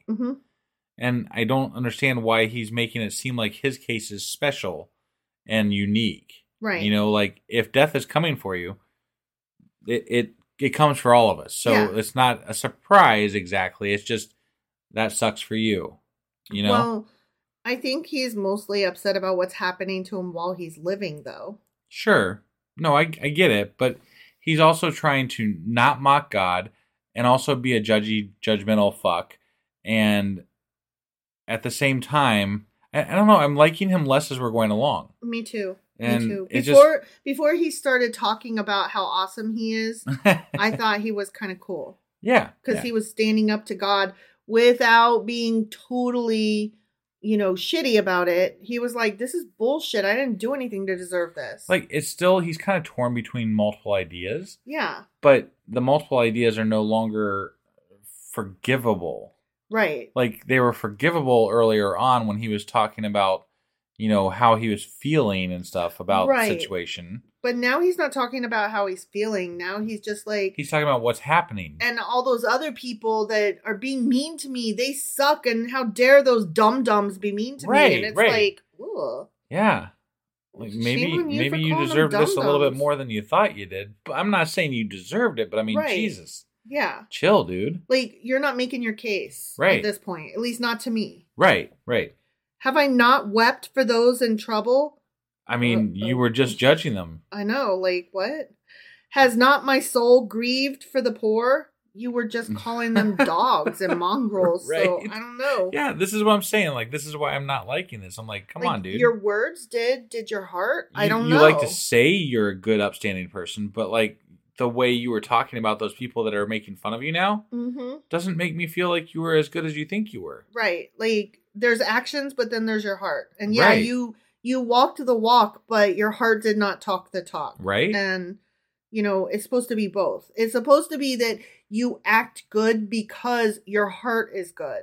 Not you act good, but you harbor shitty thoughts and you're only acting good because you want to look good. Again, I don't know the exact outcome of Job. I don't. I have an idea of what it is, but I feel like we're supposed to think that Job is like the ultimate upstanding human being, right? That's what I've been led to believe. And I'm not exactly seeing that right now. Me neither. And I'm not, again, I get it. He's had a lot of shit happen, but if you're saying these things about people, you're not as good as you think you are. Right. So, I'm not saying that you deserve to have had your 10 children die. Right. No, definitely not. That's horrible. Right. I would never wish that on somebody. But I can think that and still think that you're kind of an asshole. Right. I'm sorry that happened to that asshole. Yeah. Is what I would say. You don't get to call people an asshole and then be like, but I love God, and then it's all, all good. Like, what is that? I gave him some alms. What? Yet when I hoped for good, evil came. When I looked for light, then came darkness. Now he's acting like I was good. I'm owed good. Right. And that's not correct either, sir. Yeah. The churning inside me never stops. Days of suffering confront me. I go about blackened, but not by the sun. I stand up in the assembly and cry for help. I have become a brother of jackals, a companion of owls. My skin grows black and peels. My body burns with fever. My lyre is tuned to mourning, and my pipe to the sound of wailing. The end. I'm just like, okay. He's got it so bad. So bad. Yeah, he bewails his present affliction is what this is called. And yeah, he sure is, isn't he? Yeah. But it sounded less like he was bewailing his present affliction so much as he was bewailing other fuckfaces that he thinks should be suffering worse than him. Right. That's what I'm saying. Like, this is not a good chapter for Job, in my opinion. No, me neither, because basically he has admitted, I only do good acts because I think that that's what's expected of me, not because it's what's in my heart. Right. And also I have a little bit of vengeance in me because I think that other dick faces should be punished more than me. Right. And also, I'm so awesome. I'm owed great gifts. And it's like, then you did it for the wrong reason. Right. Which, makes a great case for the atheist who doesn't do good for gifts and doesn't avoid evil for fear of punishment. Right. Yeah. Like, when atheists are good, they just think it's the right thing to do, period. Yeah. And when they don't do bad, like when they, I don't know, not murder and not rape and not pillage. It's them not doing those things. Yeah. Not because they're scared of punishment or want a reward. They just have good morals. I've literally had somebody on Twitter tell me that if it wasn't for God, that they would rape and kill. That's terrifying. And I'm honestly. like, what? Yeah. What is wrong with you? Like, I'm pretty sure I need to call 911 right now because it sounds to me like you're on the verge of committing a crime. Right. Yeah. Like, wait till I tell you that God doesn't exist. I'm just like, what do you mean? I can't even wrap my head around that. Me neither. Like, that's just so fucking ridiculous. You're only not being bad because you're scared that you'll get caught. Yeah. You're scared that you'll get punished. That's the only thing keeping some people apparently in line at all. That's which is, I mean, if that's where you're at, if you're listening to this podcast and that's where you're at, just keep worshiping God. Yeah. Please. Honestly. Because holy shit. Yeah. I don't need you out here adding to the rapey murder scene. Yeah. No, definitely not. Ooh. Yeah. All right. Well, anyway, that was Job chapter 30. Sure as fuck was. And tomorrow is Saturday. So we will be doing Sacrilegious Book Club. Incorrect. Nuh-uh. Incorrect. We did a Patreon. Oh, no, you're right. Tomorrow is Q&A Saturday. And then Sunday is Sacrilegious Book Club. You're right. And then the weekly replay. Yep. And then on Monday, we'll be back with Job chapter 31. All right. We'll see you guys then. And husband is right, and he is smart, and I am dumb, and he is pretty, and I'm ugly. There. And we'll just end it right there. Yep.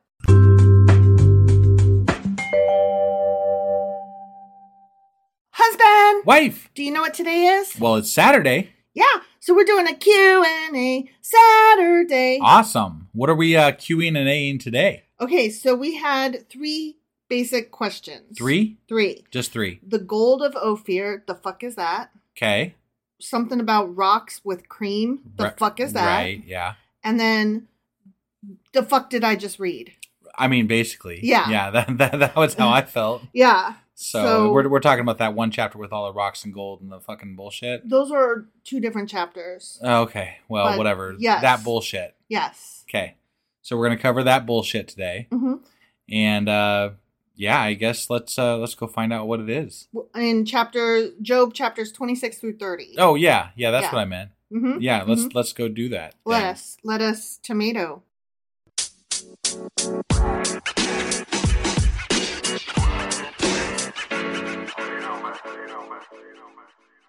Okay, so in answering those first two questions, I thought we would go through each of the chapters a little bit like I did last time, just to give and that's what that was about. What were those first two questions again? The gold of Ophir and the rocks with the cream. Okay. Okay? Yeah. So I'll get to those when I get to those. Got it. Okay? Mm-hmm. So in chapter 26, we had Job's rebuke to his friends, his rejection of Bildad's arguments, and his praise for God's majestic power. Okay. Okay? Yep. And so that chapter basically contains Job's praise to God, emphasizing his belief in the big view of God controlling his world. So he's like, God is awesome and controls everything, although he can't understand how his suffering could possibly be part of God's good plan. Right. So it was that whole two dueling ideas that he was trying to convey. Yeah, and he's in for a big surprise if he ever finds out. Mm-hmm, mm-hmm. I hope he learns. Right? Like, wouldn't you be so fucking pissed? Yeah. Jesus Christ. I really hope he learns what happened. That's, you know what? It'd be, like, I'd love to see, this is what I want to see. I want to see Job hold his faith the whole way through, and then when he finds out, he's like, dude, fuck you. Yeah. The fuck is this shit? You fucking kidding me? Bullshit. It was a goddamn bet with the devil? Like, I still believe in you, obviously, because you clearly allowed this to happen to me. Right, but I call bullshit, man. That's not cool. I don't know that I'm going to work. I got to take a day. Right? Yeah. Worship Definitely you. need a day. God is great. God is good. Fuck you. Okay, so moving on. Chapter 27. Okay.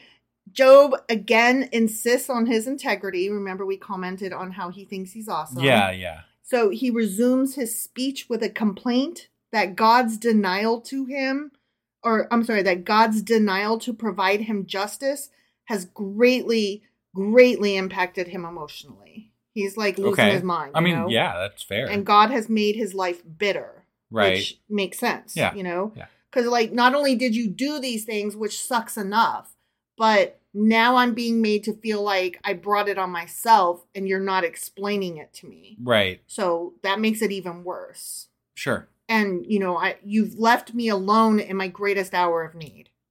But I mean, I have to ask this too. Like, is there some expectation of God explaining things that are happening to people in this time and place? I have no idea, honestly. Does God explain things to a lot of people, or is just Job special that way too? I don't know. I mean, we have no indication that God has ever talked to Job before. Right. But Job feels like up until now, he's been a pretty decent guy and been rewarded rightly for it. Okay. I mean, that's basically that whole thing where we're like, dude, you're bragging about yourself. Yeah. He was bragging about himself, but to convey, I was a good guy and I had all the prizes that come with it. Right. And to my knowledge, I've done nothing to change that and yet. So I really think I'm owed an explanation. Sure. Okay. So, I mean, it's kind of like how rich people are in their bubble and they don't understand anything. So when their bubble bursts, they're like, excuse you, somebody explain this to me? Right. So Job claims a clear conscience, free of reproach, and he is still seeking God to vindicate his integrity and righteousness. So he wants God to confirm, yeah, you are a good guy. This just sucks, and here's the reason why. Right. So then in the same chapter, God accuses his friends of being among the wicked by going against him. So he's like, I'm not bad, you're bad. Job does, right? Yeah. Job is like, y'all are shitty friends, and if you're accusing me of all this, I'm pretty sure you're the ones that are bad. Right. And he states the future of the wicked. He explains where the wicked go, what happens to them. And according to Job, the wicked will eventually be driven out by God, although for a while they seemingly prosper and they'll be swept away without pity. Right. But you and I had a hard time with that chapter because it's like, but we all die. Yeah. You're saying they'll be swept away, but by that measure, we're all swept away. Yeah. So right. That was one of the chapters that we were like, I don't think we got the right message. This really didn't sum it up well for me. Right. Like, and really, Judaism is really vague on the whole afterlife thing. Mm-hmm. Like, we kind of covered that in one of our things we've gone over already. Yeah. But, like, they don't have a great idea of what follows exactly. I mean, there is an idea, but it came later, and it's not solidified. Yeah, the early forms of Judaism did not have a lot of need, I feel like, to know about the afterlife. Well, I feel like early religions were more functional. Like, worship the rain god or the crop god or whatever.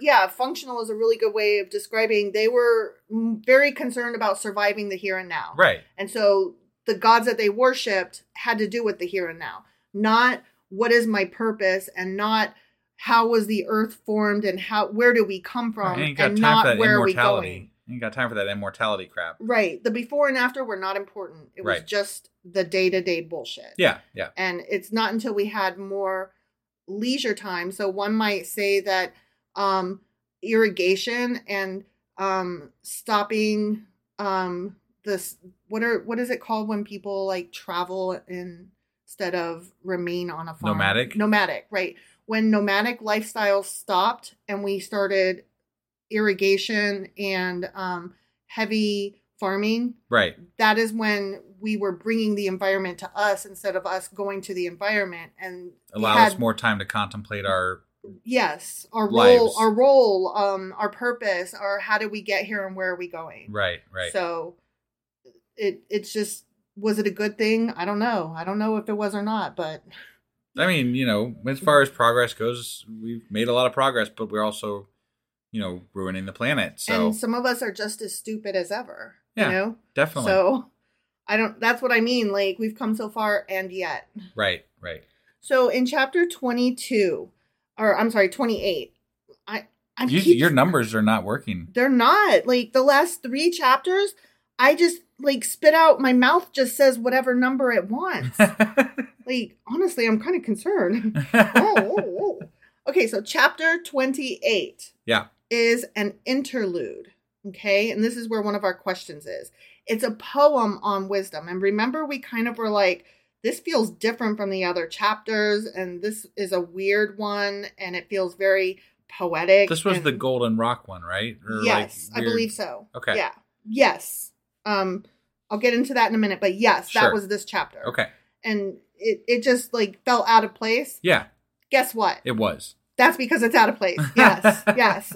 Go figure. So let me talk to you a little bit about the chapter, and then I'm going to get into some of the other stuff. Okay? Yeah. So in this weird poem that's just stuck in the middle there, it goes over the achievements of humanity and how human searching cannot find wisdom. Right? Okay. We're not going to be able to find it. Except for that, except for, what's his face? God. And well, no, but the one guy that's the wisest of all. Oh, yeah. Solomon found it. Yeah. He wasn't even looking. Right? Yeah.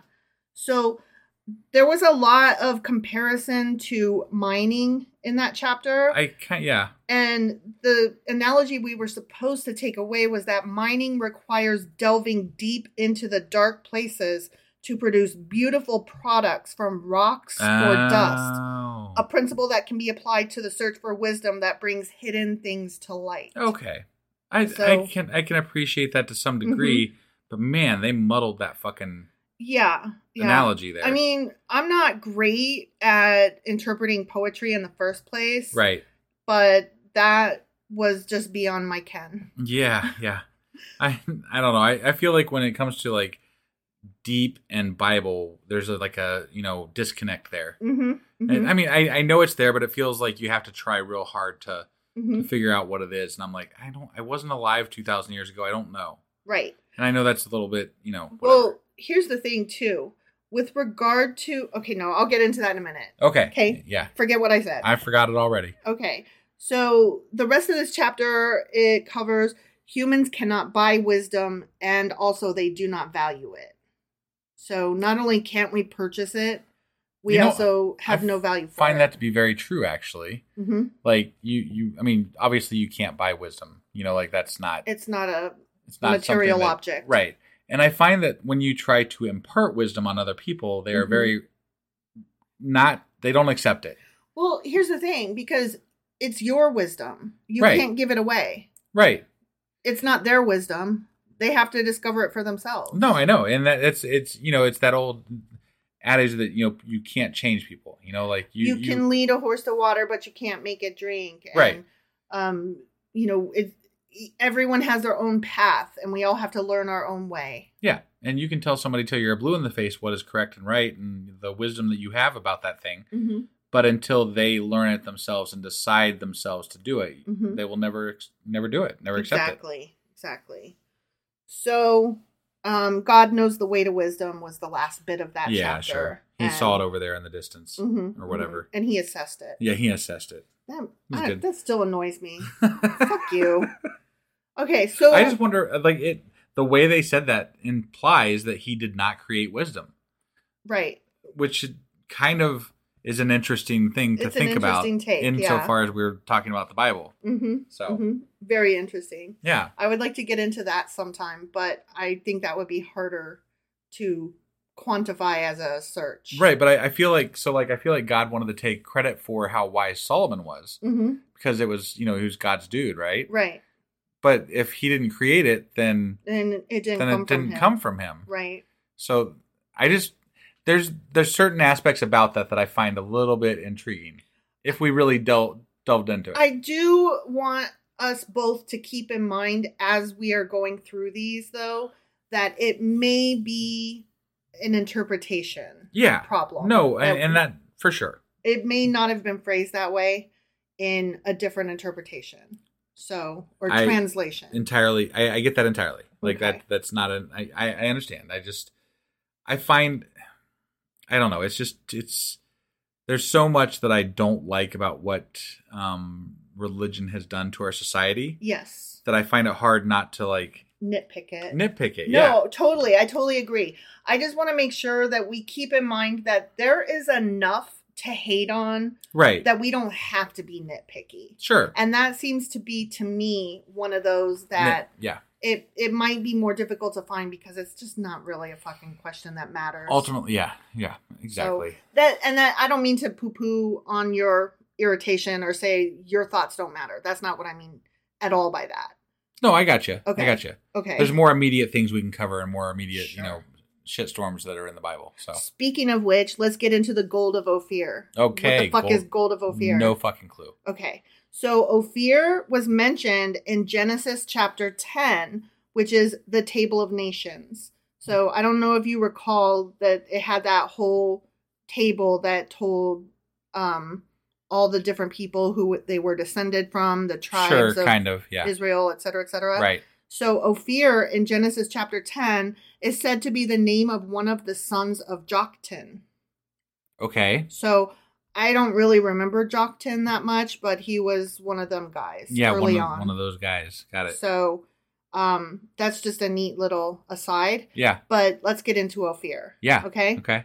It's a port or region famous for its wealth. King Solomon received a shipment from Ophir every 3 years. Oh. And that was mentioned in 1 Kings chapter 10. Okay. Okay. Yeah. And I don't remember that it was Ophir, but I do remember that he received a shipment from somewhere. Right, I remember that as well. And his shipments consisted of gold, silver, sandalwood, pearls, ivory, apes, and peacocks. Got it. You remember that? Yeah. Well, I don't remember the peacocks and the apes, but I remember the gold and silver. See, I remember the peacock and the apes because I was like, he is having them animals shipped over there. That is crazy. So it was a city, and it was a very rich city. Got it. Okay. Yeah. And it was mentioned before. We just didn't pick it up because it wasn't described as that. Right. Okay. So listen to this. It's so interesting. In 1946, an inscribed pottery shard was found in modern day Tel Aviv, dating to the 8th century BC. And it bears in Paleo Hebrew script the text, Gold of Ophir 2/4 Beth Horon 30 shekels. Oh, wow. The find confirms that Ophir was indeed a place from which gold was fucking imported. Wow. How about that? That is really cool, actually. Okay, I've got an even better one. Ready? Yeah, I'm ready. In 1976, so this is the year after I was born. So this is in my fucking lifetime. The United States Department of Interior announced that a team formed by the United States Geological Survey, together with experts from Saudi Arabia, believes it has a fairly airtight case that Ma'ad ad-Dahab, or the Cradle of Gold in Saudi Arabia, is the biblical Ophir. Oh, wow. Yeah. That's really neat. Yeah.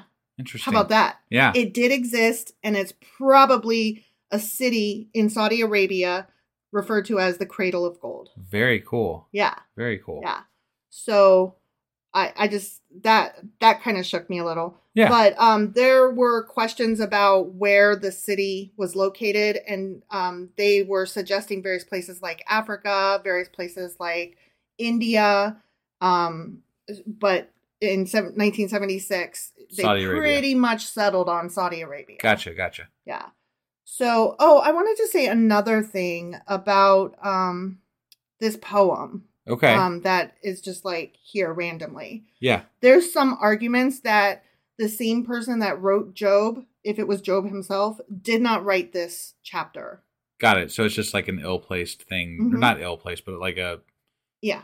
It is they ill-placed. shunted it in there. Yes. You know? Some people, or some Bibles, I should say, place it at the end of Job, and some say that it's not biblically accurate at all, and they remove it. Oh, interesting. Yeah. Okay. So there's a lot of controversy over this chapter. Got it. Which I found very interesting. Yeah. And I was not expecting that. But right.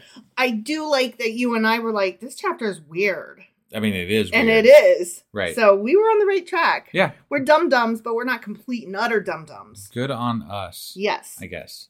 So let's go back to our chapter, though, and finish it out. Chapter 28, we're still on. Okay. So only God knows the location and nature of wisdom. And he also makes it known to others. Okay. Okay. So, yay. So, further on in the ending of chapter 28, the fear of God and wisdom. The entire refrain of this poem asks the question, where shall wisdom be found? And then the closing statement apparently gives the answer, which is the fear of the Lord. That is wisdom. Which we called bullshit. We did. We did call it that. Yeah. And I still call bullshit. Mm-hmm. Because that's crap. No, totally agree. And then just to reiterate, since the tone of Job 28 is calm by comparison to the other ones where he's like in anguish. Yeah. And he's like so insulting or just pulling his hair out and ripping his sackcloth or what the fuck ever. Yeah. There is debate about whether Job is really the speaker of the whole chapter. And another thing that I didn't write down, but I recall reading is that also the phrasing of it, which this might bore you to tears, but of course, as a writer, I just was like, whoa, that's interesting. A lot of the other chapters had like a third party outside the narrative saying, and Job continued. Right at the beginning of the chapter when it went from Job talking in one chapter to Job talking in the next chapter. Sure. Right? But this poem does not do that. It just starts in the middle of just nowhere. The rest of it, yeah. Yeah. So that's that whole like Grammarly, keeping track of the way you write and keeping it the same from chapter to chapter. And, when there's a difference, it's not that they fucked up so much as that it probably is out of place. Right. So the next part is Job's summing shit up. Okay. And that actually goes from chapter 29 all the way through chapter 31, which we haven't read yet. Oh, okay. All right. Yep. But in chapter 29, this whole part is framed by Job's longing for a restored relationship with God. Yeah. So again, he's like so back and forth. He's like, this sucks. God sucks. I demand an answer. Oh, you're awesome, though. It's so wish-washy. It's giving me fucking whiplash, Yeah. So the first part of chapter 29, right? He's going over his former blessings, and it's a description of Job's relationship with God and his family and personal circumstances prior to all this happening. Okay. And it's his friendship with God that Job desperately misses. Right. Okay.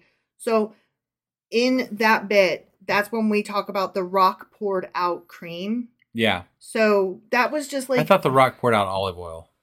No, there was cream. Yeah, the streets were covered in cream, and then the rocks poured out olive oil. Yeah, you're right. I'm sorry. The whole thing was just like this badly phrased metaphor that we missed. Okay. Yeah. Because what it was referring to, and we even mentioned this at the time, the olive trees that thrived in rocky soil, the oil presses were cut into the rock Okay. So there was oil literally on the rocks. Got and it. He was able to walk through his fields and there was oil on the rocks because he was so rich. He had so many olive trees Okay. that, They were all covered in oil that they had cut. Yeah. Okay. Yeah. So he's like, the rocks veritably pour out oil. Right. Like, right. not actually, literally, metaphorically. Right. I got it. And the same with the cream. There were other words mentioned. It might have been curdles, or it might have been not curdles, curds, or something else. It basically was saying that he had a lot of fucking goats and shit. So he had milk. And yeah, so he was rich. He had all of these things. Right. That he had so much of that it was just raining from the skies, metaphorically. Got it. Okay. Got it. Yeah. So that clears that up, and that's a lot less impressive, I guess. Right. It's less fun. Definitely, yeah. I wanted to make fun of But at them. least we know now. Yeah. Right? Yeah. So it was just more poetic tomfoolery. Right. So the rest of chapter 29 goes over Job's former honor, the description of his place in the community. Remember, he's telling us how awesome he was. Yeah, and how shitty other people were. Yeah. And how he used to administer justice, and gave a description of him actively working towards that for people who were bereft or downtrodden. Yeah, as he was also calling those people shitty. He's like, remember all of those disgusting, ugly, shitty people Right? that I helped? Yeah. And it's like, I don't think you just said what you meant to say. I just can't leave that part alone. Like, I'm sorry, but... As we like to say nowadays, you said the quiet part out loud, my good sir. Right? Yeah. So it goes from there to his expectation of ongoing peace. Like, he just assumed that his good life was going to last forever because he's like, I'm not a good doing guy. anything wrong. Yeah, Right. Yeah. Even though I hate these people, they suck. I'm helping them nonetheless. I'm doing everything I'm supposed to do. Right. I'm apologizing for all the bads that my children do. Right. At their fucking drunk fest parties. Sure. That I'm assuming, they're having. Yeah. So that chapter closes then with Job's prominence as a respected leader in the community. Right. Okay. Yep. So he's just like, I had it all. And then chapter 30, we go into Job's present suffering. Okay. Yeah. And chapter 30 describes Job's suffering after his world was turned upside down, in stark contrast with chapter 29, where he was on top of the world. Right. From enjoying the respect of the most respectable to undergoing the contempt of the most contemptible. Yeah. And remember, he was talking about some people that he compared them to dogs, that he wouldn't even he wouldn't even let those people sleep with his dogs. Right. Because they were that No, lowly. it was really fucking bad. It was very bad. So, again, I think we both agree he's not as great as he thinks he is. No, I don't think he is. And so then the chapter starts with how Job would have viewed his mockers and the attacks of his enemies. And the attacks of his mockers are depicted as overwhelming in their severity and persistence. So he's like, everybody's mean to me, and this isn't fair because prior to this, they were all shit, and now they're shitting on me. Like, I'm shit, and I'm not shit, they're shit. Right, right. So God is causing his present sufferings, and Job goes to accuse God, and he withdraws into despair. Okay? Yeah. And Job reiterates his conviction that God is in total control of his life, so he complains that he was not given mercy by God. And Job hopes for restoration, but seems to face disaster, so he can only see bleak pictures of his future life. The end. Got it. Okay, and that's where we finished off. Yeah. So we talked about the cream. We talked about Ophir, the city of gold. Right. And we summarized that one of the chapters felt weird, and we learned about what all the chapters meant. Yeah. Yeah. So well, at least we had some stuff to talk about this week. Yeah. We've been running short on that lately. So. Well, when it's straightforward, yeah, it's hard to come up with a question. Yeah. Yeah.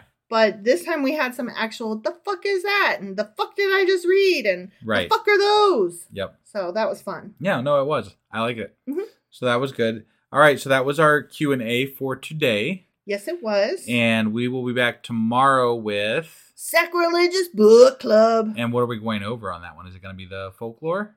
Well, yeah. I was just making sure. Because we said a while back we'd bounce back and forth occasionally to the Asimov one. So I just, I'm not ready to go back to Asimov yet. I'm still mad at him. Okay, all right. We might. But we're gonna go back at some point, though, right? Oh yeah. Like I keep saying, don't throw out the baby. We just had somebody reach out to us and say, "Hey, I'm following along with the Asimov thing." Yeah. So we should get back to that. Don't throw out the baby with the bathwater. I know. Right. We will get back to Asimov. I'm just not there yet. All right. Let me get to a better stopping point in this Jewish folklore. Okay. Right, so that's what we're reading tomorrow. Yep. And then I'll get out our weekly replay tomorrow. And then we'll be back on Monday with Job chapter 31. All right. We'll see you guys then. Yep. Bye.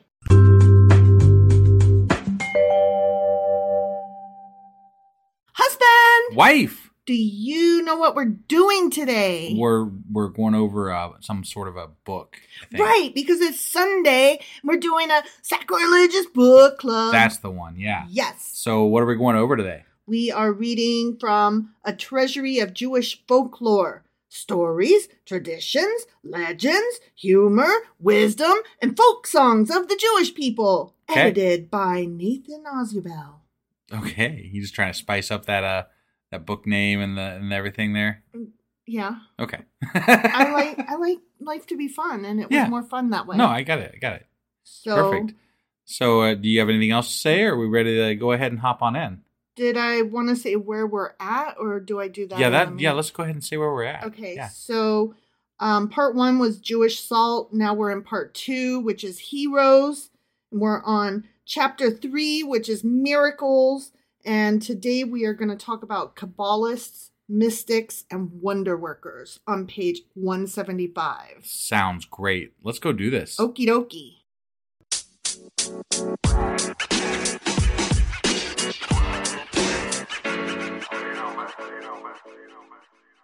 Okay, so we are in chapter 3, miracles. We're starting the section, Kabbalists, mystics, and wonder workers. So we're going to start that on page 175 with the introduction to that, which I was very grateful for because I don't really know what Kabbalists are. Okay. Do you? Not exactly. I mean, seems like they're mystical, magical things. I mean, is that based on the fact that it's lumped in with mystics and wonder workers? No, that's just like, that's how I view that word. Okay. I just don't know exactly what it means. Okay. Well, you happen to be correctish. Oh, so, I'm glad I'm correctish. Yeah. See, and I just thought something religion, blah, blah, blah, and that's all I kind of even sort of knew. I always think of I think of them as like the people around like where they're sacrificing a child or something like that, and like there's some like fire in the middle and like masks being worn. Okay. And that's just my image of that. Okay. So.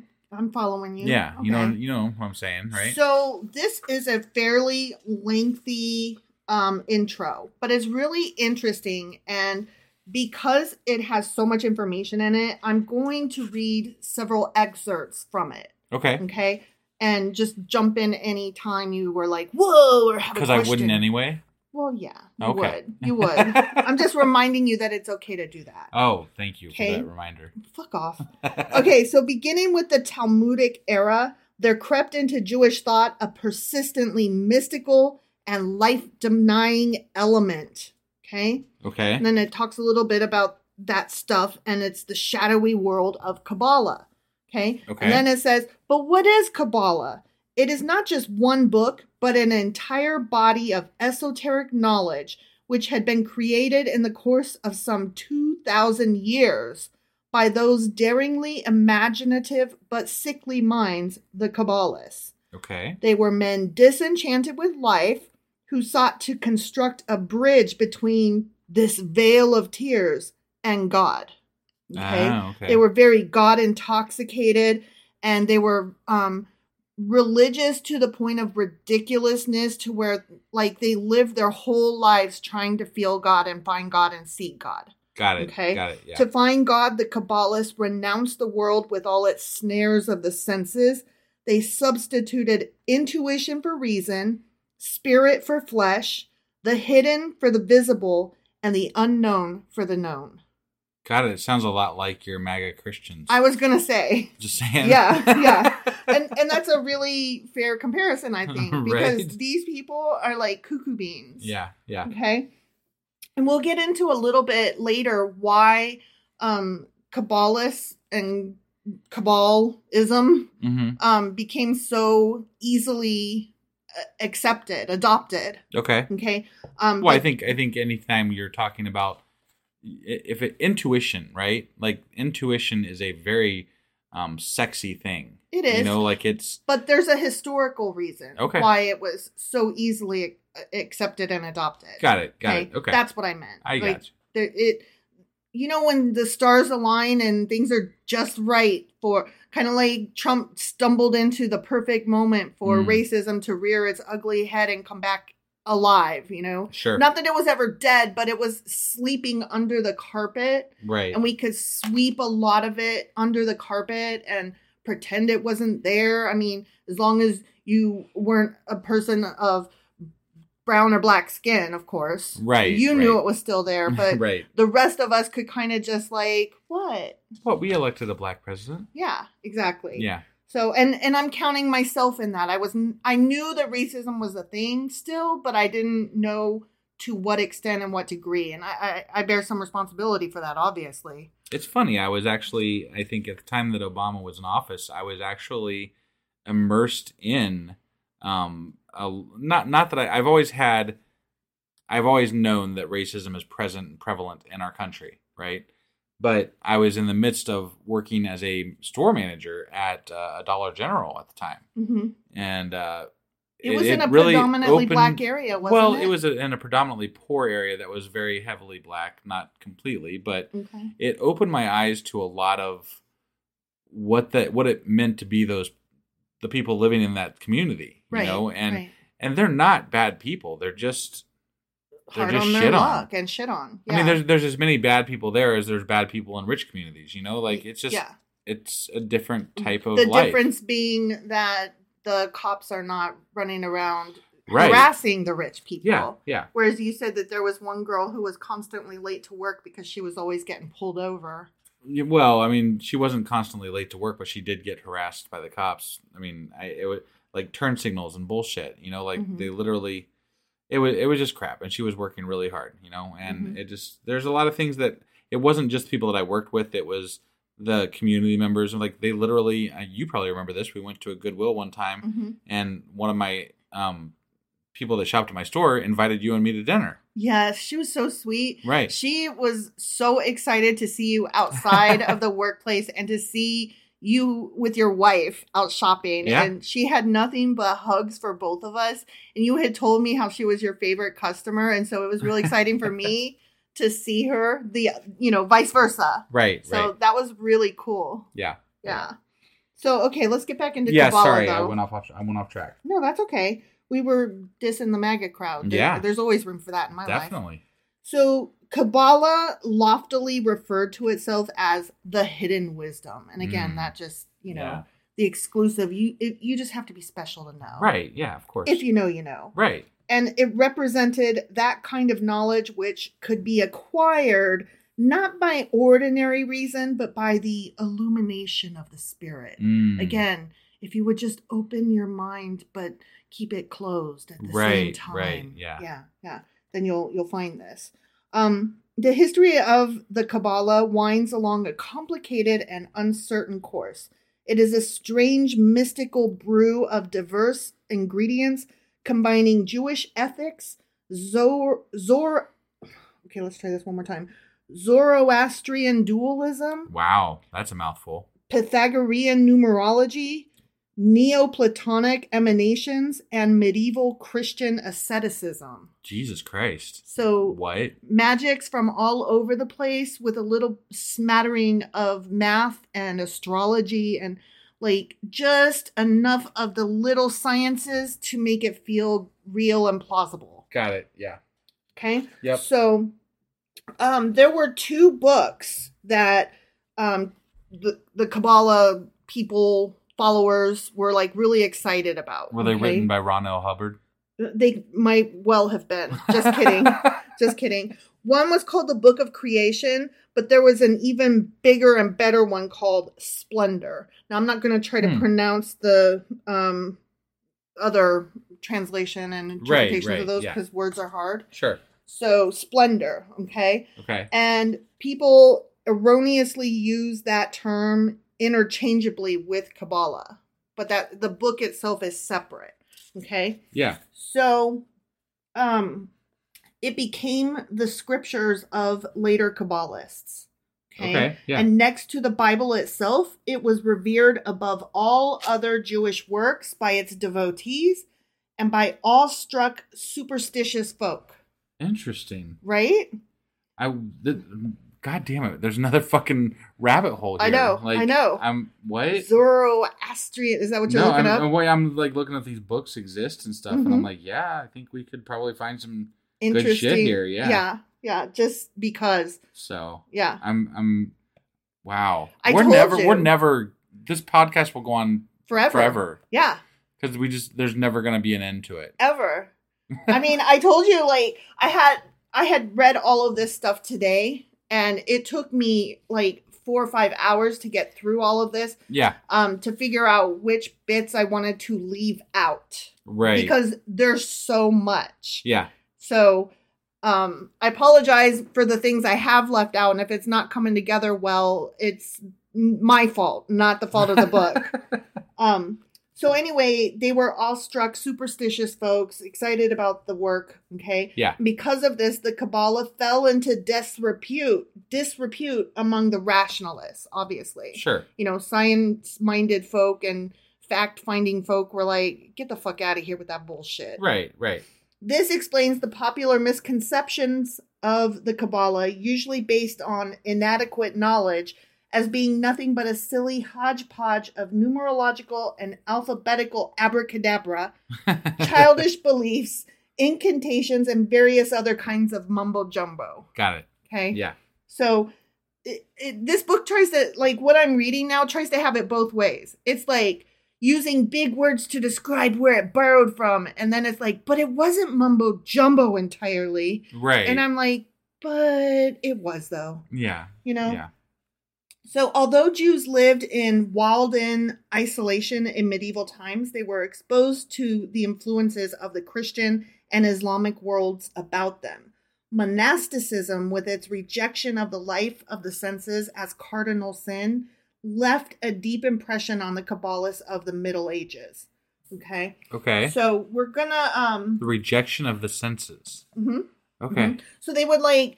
Have you heard of mortification? Not embarrassment. It's where, like, you take a whip to your own skin, like you put it over your back and you're whipping yourself. Sure. To try to, like, beat the sin out of you, but also because through that you're supposed to feel closer to God. Right. Okay. And so that's the kind of shit that they would get into. Okay. Sure. So now we're going to talk about the history, okay? Okay. So it is indeed a paradox of history that the Dark Ages among Jews had never really existed until the latter half of the 16th century.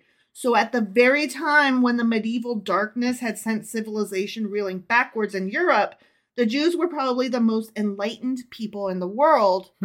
And then, the opposite happened. Right. When we were crawling out of that is right when they fell into this Kabbalist bullshit. Yeah. Okay. So, as has been so often pointed out by historians, the Jews were instrumental to a large measure in kindling the bright flame of learning and rationalism that we found as we were climbing out of the Dark Ages. Right. Like, thank you to the Jewish for that. Right. Let's see. Let's see. We're deeply developing in science and arts. Then the Jews were yielding to the hammer blows of their enemies, and they were growing culturally weaker. Okay. Yep. And superstition, excessive piety, and delirious Kabbalist dreams proved excellent modes of escape from the unhappy reality of Jewish life. Gotcha. So they had a reason to start thinking along these lines of, magic. Right. Escapism. Yeah. In addition to harassment from death, hunger, epidemics, and persecution, the average Jew now had to endure the terror of a shadowy world haunted by unspeakable demons, specters, ghosts, and transmigrating souls. Okay. Okay. So that's what this brought to them. Now we're going to talk about this this mystical sect of Kabbalism called Hasidism, which refers to the pious. Okay. Interesting. So like there's the Hasidic Jews. I'm assuming that's I'm pretty sure that's relevant. what it is. Yes. I'm pretty sure that's what that is. Okay. But before we talk about that, I want to go back a little bit and talk about remember what I was referring to, why Kabbalism was so easily adopted. Right. Yeah. Okay? Yeah. So the immediate and widespread success of Hasidism was due to a variety of historical reasons. Okay. Yep. 100 years before there had been the 30 Years' War, in which the Jews suffered more than any others, and from whose frightful ravages they never fully recovered. Okay? Mm-hmm. In 1648, two cataclysmic events occurred. The first took place during the Cossack uprising against Polish rule, led by the hetman Bogdan Chmielewski. Oh, yeah? I'm sure I got that wrong. In the course of the struggle, terrible barbarities were perpetrated on the Jews. Some 300,000, or about half of the Jewish population in the Ukraine, were massacred. Damn. The terrors of the time greatly resembled those initiated against the Jews by the Nazis in our days. Wow. Okay? Yeah. So, then there was a Kabbalist called Zabadi Zevi. Okay? Mm-hmm. And he was this messianic guy that was like, you know, the Messiah is coming, I'm the Messiah kind of thing. Sure. And that hysteria swept like a conflagration over all of European Jewry. Tens of thousands liquidated their worldly affairs and readied themselves for the end of days. Oh, wow. Yeah. Crazy stuff, right? Yeah, yeah. The result was the only one that could be expected under the circumstances: disillusionment. Right. The psychology complicated Zabadi Zevi, the guy that I was just talking about, after a series of exciting adventures, failed his followers in the end. He embraced Mohammedanism. Oh, so like Muhammad, yes. Islam, yes. The Jews of the world were split wide apart over the issue, and the so-called Sabbatian controversy, which refers to him, Zabadi, Sabbatian, you know, right, raged bitterly for more than 100 years. But the effect of this debacle on the Jewish masses was paralyzing. They grieved and sank into a deep apathy. Okay, so now we're going to talk about Hasidism. Okay, yeah. I wanted to, like, they put this a little bit out of order, I think. So I want to talk about why it was so accepted before we talk about what it is. Okay. So with the rise of the popular mystic sect, the Hasidism of Kabbalah took a new lease on life, but it went through an inner and outer transformation as well. Rabbi Israel Baal Shem, and normally I don't recognize these guys' names. Right. I don't repeat them because they're not super duper relevant to what we're reading. Sure. But this guy, Rabbi Israel, he comes up in some of the stories that we're going to read. Okay. So it's important that we remember his name for future reference. Okay. Got it. Yeah. So Rabbi Israel, the founder of Hasidism, introduced the Kabbalah into his mystic cult, but without any of its forbidding austerities. He borrowed from it principally the ethical, the poetic, and the ecstatic elements. Okay. He was like a nature happy guy. Okay. Like he really liked the natural world, and he just took like all the happy bits. Sure. Okay. Yeah. So the legends of the Hasidism have a fascinating historical religion background, unique in all folk literature. Actually, the time span of their creation was less than 200 years, for the sect was founded shortly before the middle of the 18th century. Wow. That's so recent, right? Yeah. I mean, ish. Yeah. Comparatively speaking. Right. They are more than mere legends. They constitute a genuine body of devotional folk literature. One of the best ways to worship God, the Hasidism believed, was to read and tell the wondrous tales about Tzaddikim, The singing of melodies and dance were also considered forms of worship which could serve as substitutes for Torah study. Okay? Okay. So now we're going to go back to where we were, skip ahead a little bit. And when the people were suffering, a lot of them lived in ghettos and they could barely read. And so they were just reciting their prayers by memory. By rote. Like they were just parroting what they heard. Sure. And they weren't feeling it. So that's another reason why this stuff felt good. Yeah. It went with the feeling instead of the knowing. It brought participation in instead of, right. Yeah. It was therefore as if an answer to a universal need for a comforter that Baal Shem, Rabbi Israel, appeared. He went from town to town preaching an evangel of faith and joy. Okay? Yeah. So remember, this is the guy that I'm telling you to keep in your mind. Right. Okay? Yep. Laughter, song, and the dance, he said, were the highest forms of prayer. So he gave them permission to not have to know the words, to still be able to feel God in their lives. Right. You don't have to pray by reading the Torah. You can just feel the Torah and it still counts. Got it. Just be good and be happy and be joyous and, serve God the best you can. Sure. Yeah. Which there's something to be said for that. Yeah. Yeah. Love of God, he declared, more important than formalistic religious worship, which is what I just said. Right. To do good among men was better than to observe the minutiae of law and ritual. Okay. Baal Shem, that's... Israel Baal Shem. Mm-hmm, sanctified all that was humble, that was workaday, but all fundamental was his central doctrine of love of God and love of man. All life was holy, he said. The dry as dust, learned Talmudist or rabbi had less of a chance to taste the beatitude of the spirit and the rewards of paradise than the pure in heart and the humble, even though they might be literate. Sounds closer to hippies than... It really does. It really does. Because it's giving a chance for people who thought that they were not good enough to have God in their life. It's giving them a way to still be part of it and to still feel like they have a chance at God. Sure. So it's kind of cool, I think. But yeah, it does have a very hippie feel to it. Right.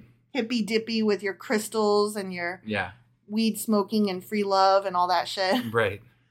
The evangel of Hasidism that Baal Shem and his disciples preached was therefore as much of a socio-ethical nature as it was religious, which that goes to figure, and that's another reason why it was so easily adopted, because it didn't just speak to their religious beliefs and their religious practices and the way they worshipped. It also impacted their daily lives as people. Right. So they adopted it as a society, not just as a religion. Right. Okay. It revitalized the Jewish spirit, revived hope, gave the people an affirmative philosophy of life that was warmly emotional, highly ethical, rich in earthiness, though very mystical. It was a livable, workable way of life, regardless of its admitted serious shortcomings. Okay. Yep. The rabbinic authorities, the Talmudic traditionalists, naturally condemned the new sect as heretical. Naturally. I mean... anything different is heretical. Right. Just think of, Protestants and Catholics, right? Right. The Martin Luther banging the things on the door, nailing the things to the door and saying we should be able to read, you guys are just making shit up and interpreting them willy-nilly, and I just read through all this shit, and that's actually not what it says, and you guys are taking bribes for people to get into heaven, and that's some bullshit right there. Right. So, whenever there's something new that comes around that's let's let the people be involved a little bit, what you say. Right. Then the ones in power are hold your horses. That goes for any time and place. Yes. And anything, really. Reading's only for those in power, and it just so happens that we are also in power. Right. Right? Right. So, they even pronounced the ban of excommunication against Baal Shem, Rabbi Israel. But all in vain. Hasidism was like a tidal wave sweeping over Galicia, Poland, Hungary, parts of the Ukraine, and Lithuania. Nothing could stop it, for it answered an urgent need. The Jewish masses, mashed potatoes, masses could not survive spiritually without it. Okay. Okay. Unfortunately, Hasidism, like so many other religious sects, carried within itself the seed of corruption. It was inherent in the very institution, who became dynastic and was motivated sometimes by less than spiritual motives. You don't say, right? So it's still present, but in a different format. Well, I think it's a very small portion at this point, from what I understand. And again, that's not a broad understanding of it. That's my thinking on it at this point. I have heard of Hasidic Jews, right? But they seem to be the smaller group of people that exist. Yeah. So. Oh, definitely. Isolated circles of Hasidism are still to be found even in New York, Boston, Philadelphia, and Chicago. Yeah. There are also Neo-Hasidism. These are usually of a sophisticated, intellectual, mystical bent. So we still find them, but, like you said, few and far between, and not really positive fully what they are. Right. Okay. So now that we have a better understanding, we're going to get into some of these here stories. Okay. The first story that I'm going to read is called The Water Spirit on page 182. And I want to preface it with, it's a really cool story. Okay. Like, I really enjoyed it. Except the end was like, the end. So I'm reading it because I enjoyed the story enough that I feel like it deserves sharing, even with the caveat that sorry about the ending being so abrupt. Sure. Okay. In old Constantine, there lived a cousin of the Baal Shem Tov who was named Reb Shmuel. And Reb Shmuel was a sinner. I mean, couldn't you tell from his name? Right, yeah. Shmuel. Yeah. He committed one sin after another. What does it matter if I sin twice or sin 20 times, he said. At the end of the year, I take all my sins and drag them down to the edge of the water.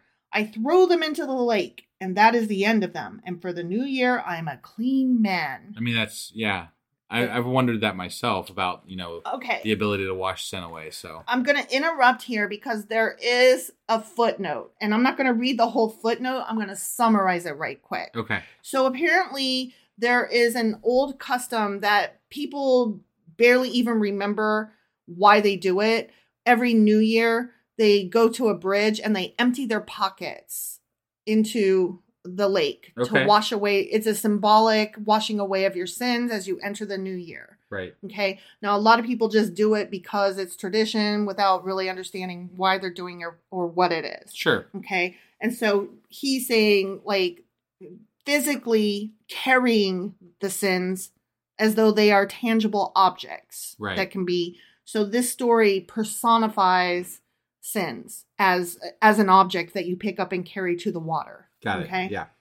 So Reb Shmuel lived from year to year, and each year the sea became a little blacker because of the sins he threw into it. And each year the bundle of sins that he brought down to the edge of the water was greater than that of the year before. Sure, why not? You get away with murder, then you become a serial killer, right? The lake is so close to my house, he laughed. I have not far to carry my sins. Let there be few more in the bundle. He's like, who fucking cares? It's just water. Doesn't matter to me. Right. But his wife said, it is because of your sinning that God does not send us a son. His wife was a holy woman. Reb Shmuel said, do you really think that is so? And she said, yes. Then he said, well, perhaps it really is so, and he thought no more about it. And that same year, he committed a sin that was uglier than all the sins he had ever made. Damn. The sin was huge. And shapeless. Shapeless. Okay. It was like a great sponge oozing and dripping with mud. That's one nasty ass. It was so bad. Like, it doesn't tell you what it is, but I'm like, what is the worst sin you could do? Did he rape somebody? I mean, that's what it sounds like, right? Yeah. He could hardly find a place to hide it until the end of the year when he would throw it into the lake.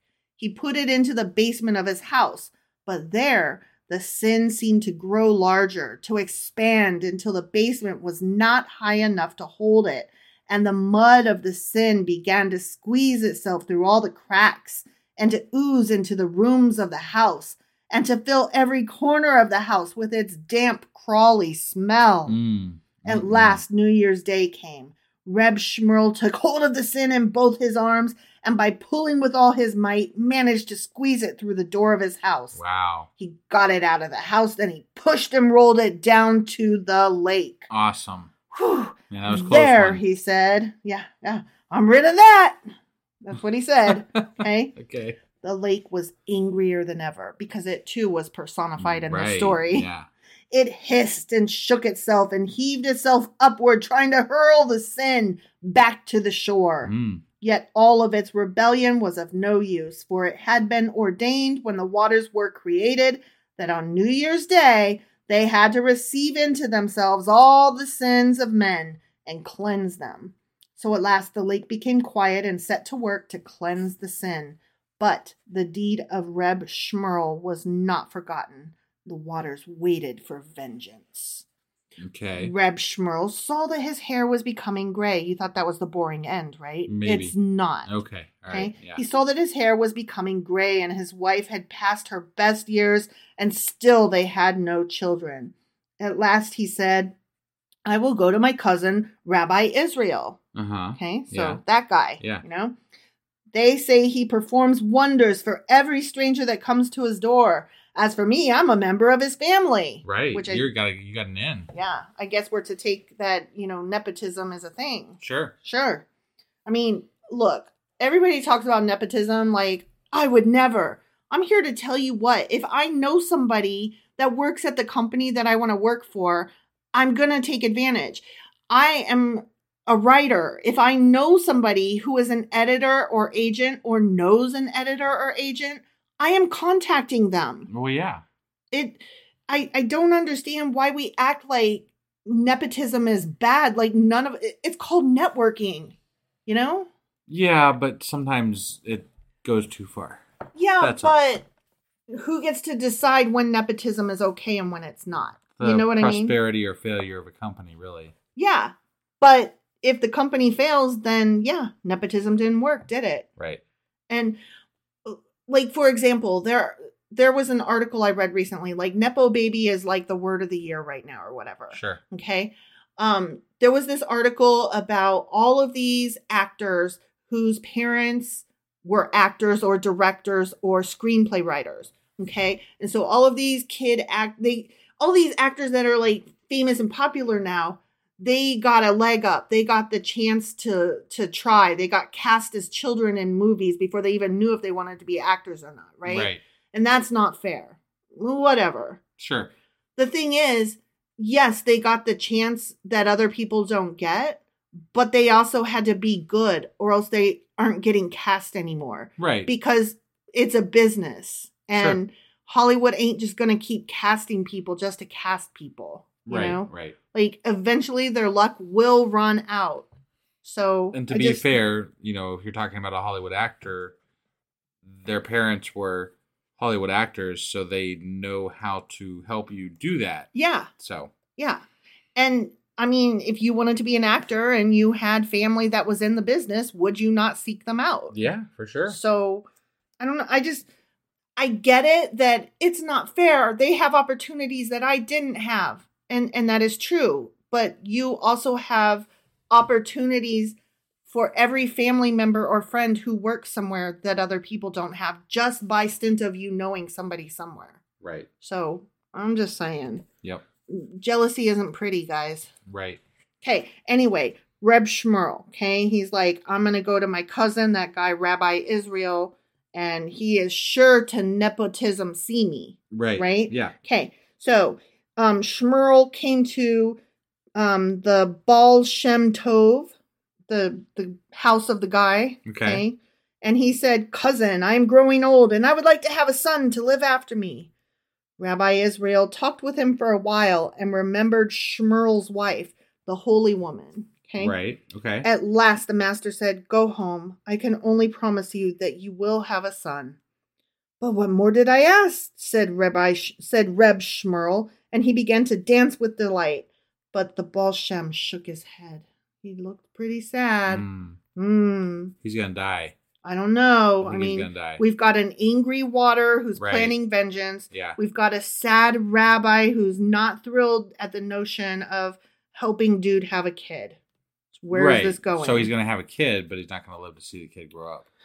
The Baal Shem Tov's promise was fulfilled. Yeah. Don't forget that the word Baal here means master. Right. Okay. So anyway, his promise was fulfilled. Before the year was over, Shmurl's wife gave birth to a strong and beautiful boy. If we ever have another cat, we are naming it Shmurl. Okay. Okay? Yeah. I really like that. Yeah, not Ball. Baal Shmurl, maybe. Ball Schmerl. Baal Shmurl. There you go. Oh my God, I love it. Okay, so they gave birth to a strong and beautiful boy.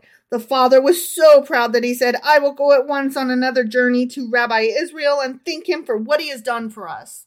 Like, he's the one that gave us the baby. It wasn't me fucking you and my sperm fertilizing your egg inside your vaginal canal uterus stuff. Well, no. Apparently they've been trying for a while, so you know. Right. Then the Baal Shem Tov said to him, "Oh, wait. I skipped a paragraph. Sorry. Okay. He's going to go thank him, okay? Yeah. Then he came again to the town and entered the cottage where the master sat studying. The master looked up at him, and the master's eyes were filled with deep, compassionate sorrow. When Reb Shmurl looked into the eyes of Rabbi Israel, all his joyous words faded from his lips. He did not know why, but he wanted to weep. Suddenly, he was crying like a child. Okay. Then the Baal Shem Tov said to him, "Your son will grow into a strong and happy boy. Yeah. But on his 13th birthday, he will go into the water and drown." Oh, damn. Damn, right? Reb Shmurl cried like a woman. He fell on his knees to Rabbi Israel and begged, "Help me." Why wouldn't you just keep your kid inside for his 13th birthday? And that's pretty much what they decide. Oh, okay. Everyone knows that the Baal Shem Tov was not fond of weeping, but he remembered that the wise man was a holy woman. Now he lifted up his cousin and said, "The lake is angry with you because of that terrible black sin that you threw into it. There was only one way to save your son. On his 13th birthday, he must be kept away from the water." Reb Shmurl thanked him with all his heart. Reb Shmurl was filled with joy. His tears were forgotten. "That is not difficult at all," he said.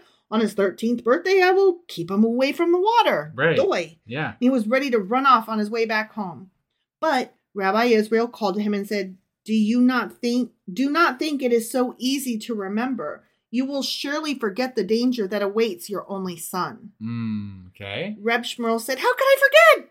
Because he's a dumbass is how. Right. But the Baal Shem Tov, who saw even then how it would be with Reb Shmurl, said, "Before you go, I will give you a sign that will help you to remember the day.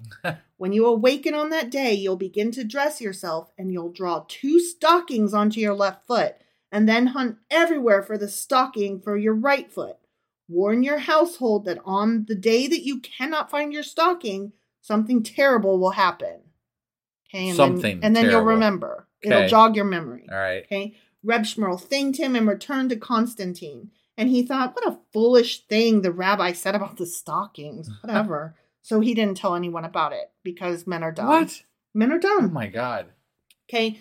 The boy grew. You tell me this story is not intriguing though. Sure. It's entertaining and interesting, right? Yeah, like what the fuck is going to happen? Right.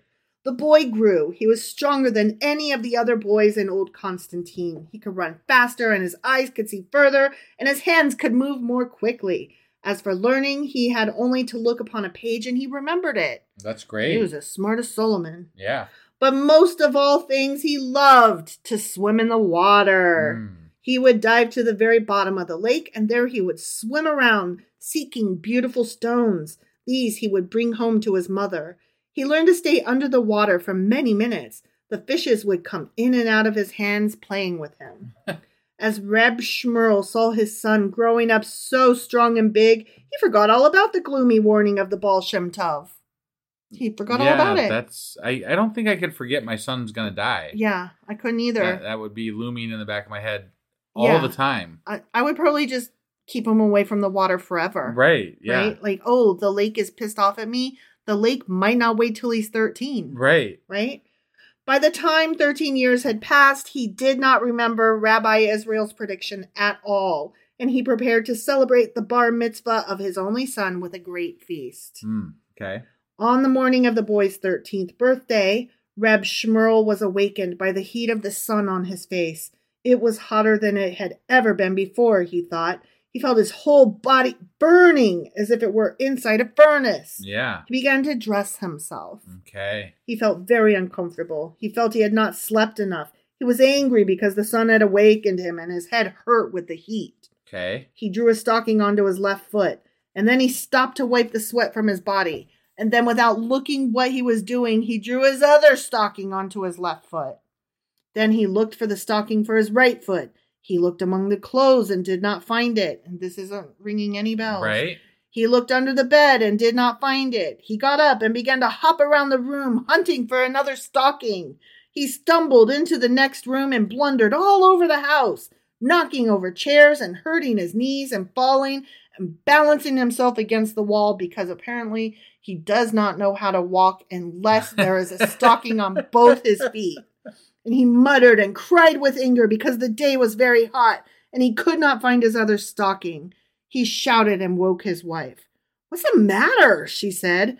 "Where is my other stocking?" said Reb Shmuel. Then his wife arose to see what was troubling him. He pointed to his leg and muttered, "Someone has hidden my other stocking. I can't find my other stocking." Typical man, right? Yeah. Someone. Right. Somebody did it. Right. Have you seen my? Who moved my? Where's my? Where did you put my? Yeah, somebody else did it. Never you, husband. So the holy lady looked at her husband and saw that he was wearing two stockings on one foot because women can see things better somehow. Right. For when he went jumping around, his stockings had become loosened. "Look, Shmuel," she laughed, "you have both of them on your left foot." Dum-dum. I added the dum-dum, but she might as well have said it. Sure.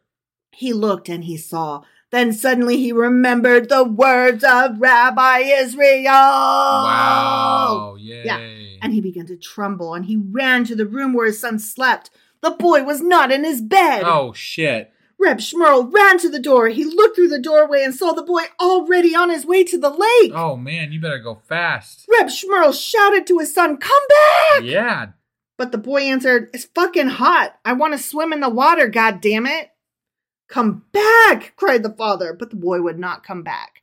And that's why you need to bust that ass. Just kidding. Don't beat your children. But you do have to find a way to where when you tell them to do something, they obey.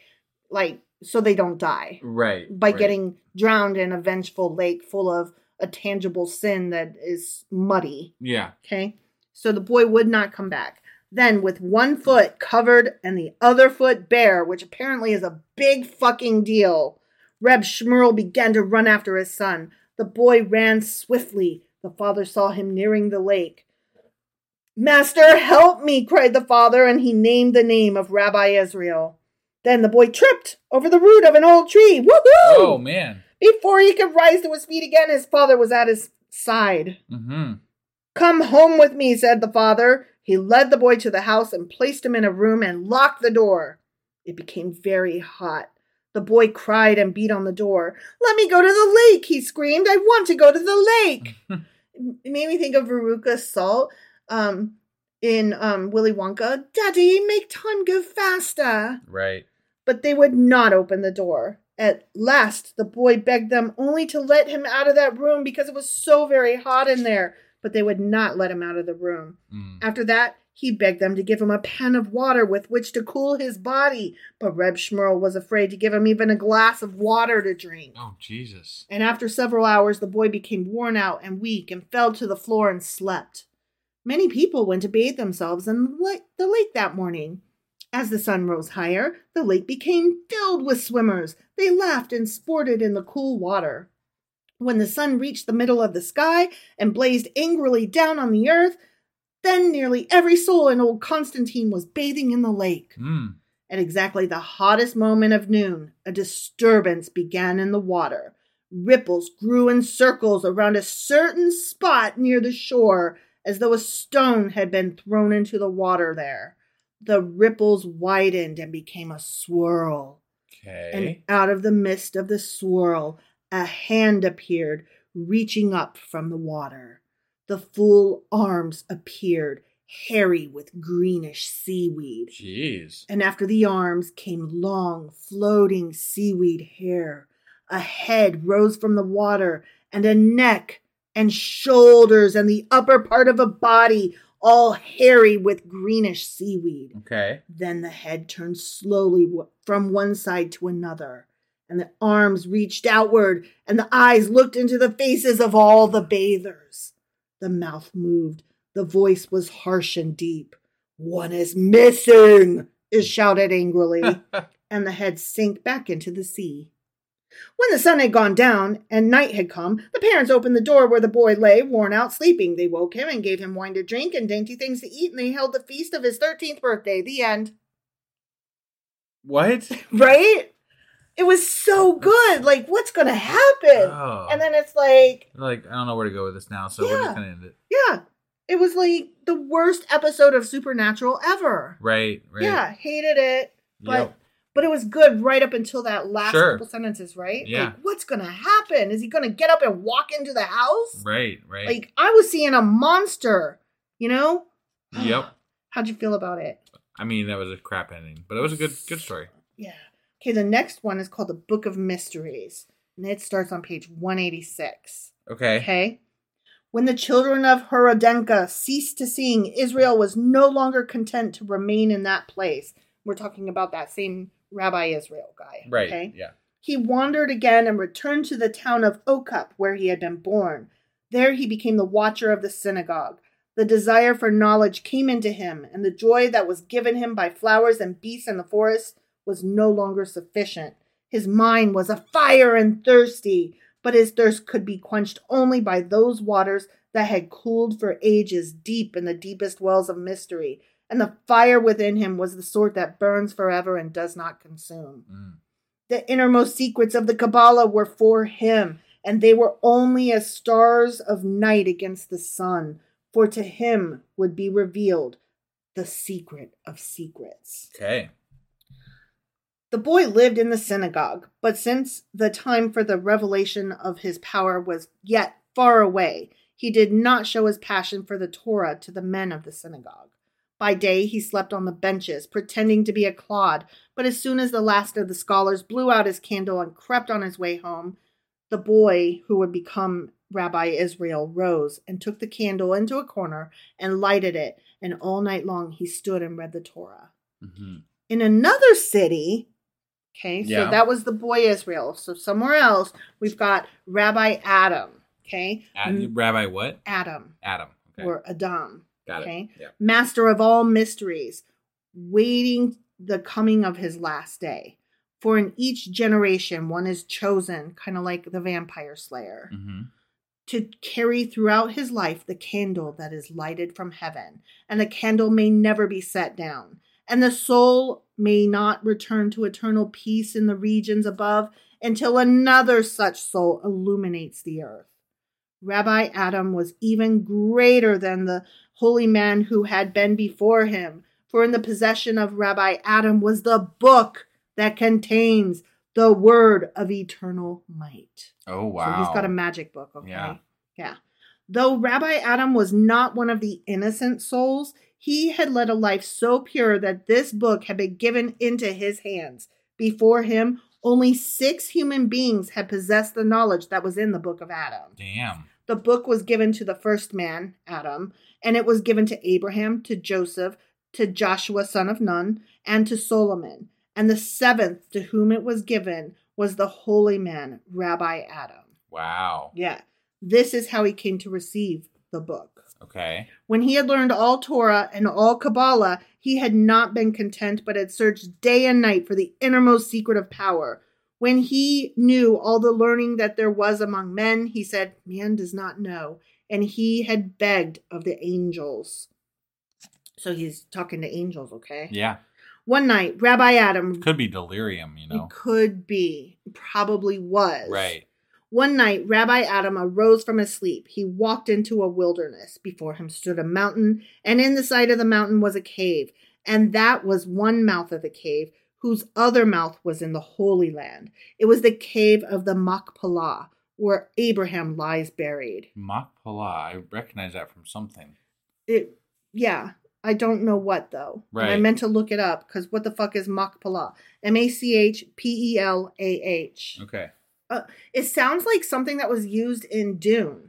And I'm wondering if they stole it from the Bible or from, these stories or whatever. So you look up that Machpelah while I carry on reading. Right, yeah. Okay. It was the cave of the Machpelah where Abraham lies buried.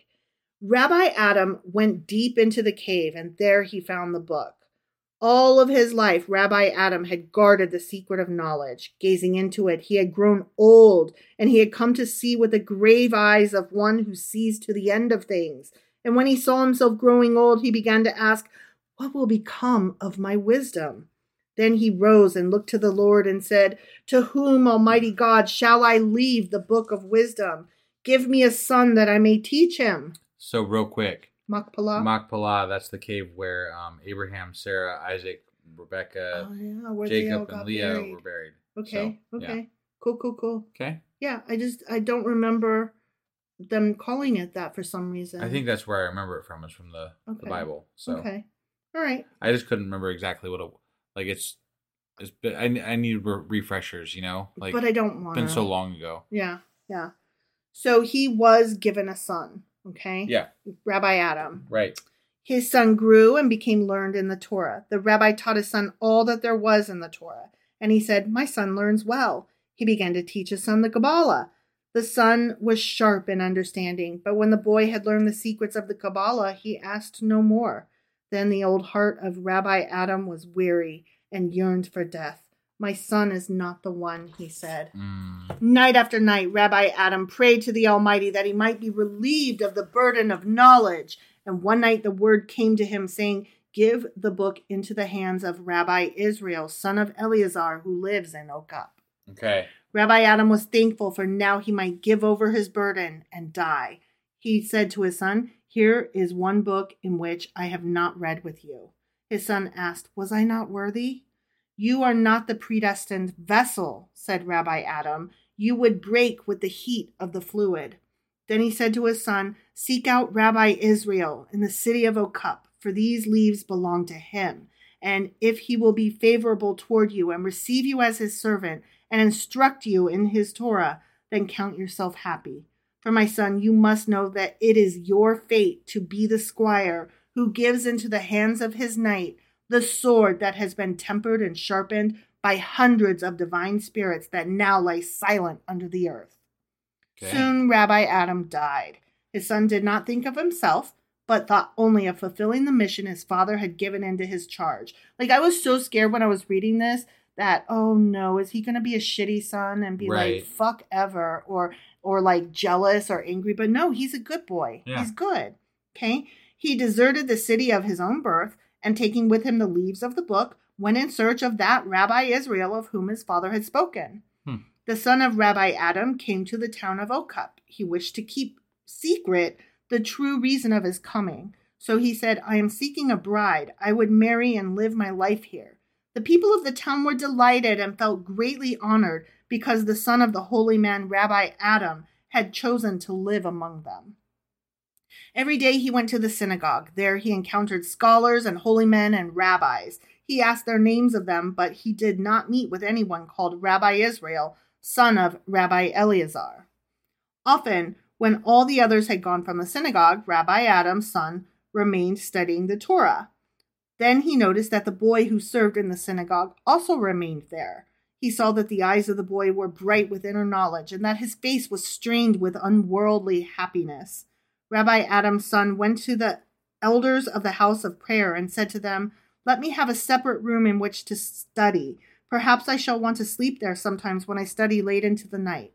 Then give me the boy Israel as a servant." Ew, that could be gross in today's times. No, you may not, sir. Right. "Why has he chosen the boy Israel, who is a clod?" the elders asked. Then they remembered that Israel was the son of Rabbi Eleazar. He has chosen him to honor the memory of his father Eleazar, who was a very holy man. Mm-hmm. Okay. When the boy came to serve him, the son of Rabbi Adam asked, "What is your name?" "Israel, son of Eleazar." The master watched the boy and soon came to feel certain that this was indeed the Rabbi Israel whom he sought.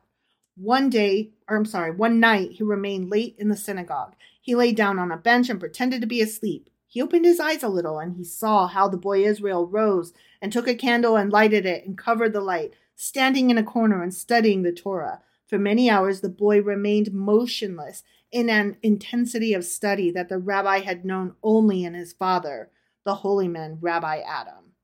All night long the boy studied, and when the sunrise embraced his candle flame, he slipped down upon the bench and slept.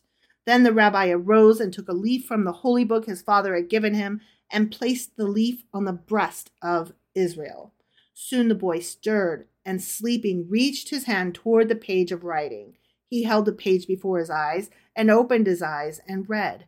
As he read, he rose. He bent over the page of mysteries and studied it, and his whole face was aflame. His eyes glowed as if they had pierced into the heart of the earth, and his hands burned as if they lay against the heart of the earth.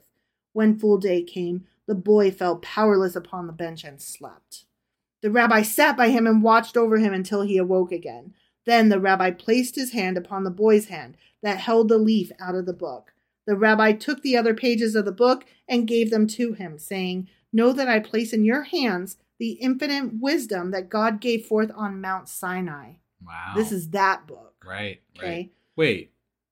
Gave forth on Mount Sinai, so that's when Moses was there. Mm-hmm. But apparently Adam had this and Abraham had this, which is before Mount Sinai. Yeah. So yeah, that doesn't make a whole lot of sense. No. Okay.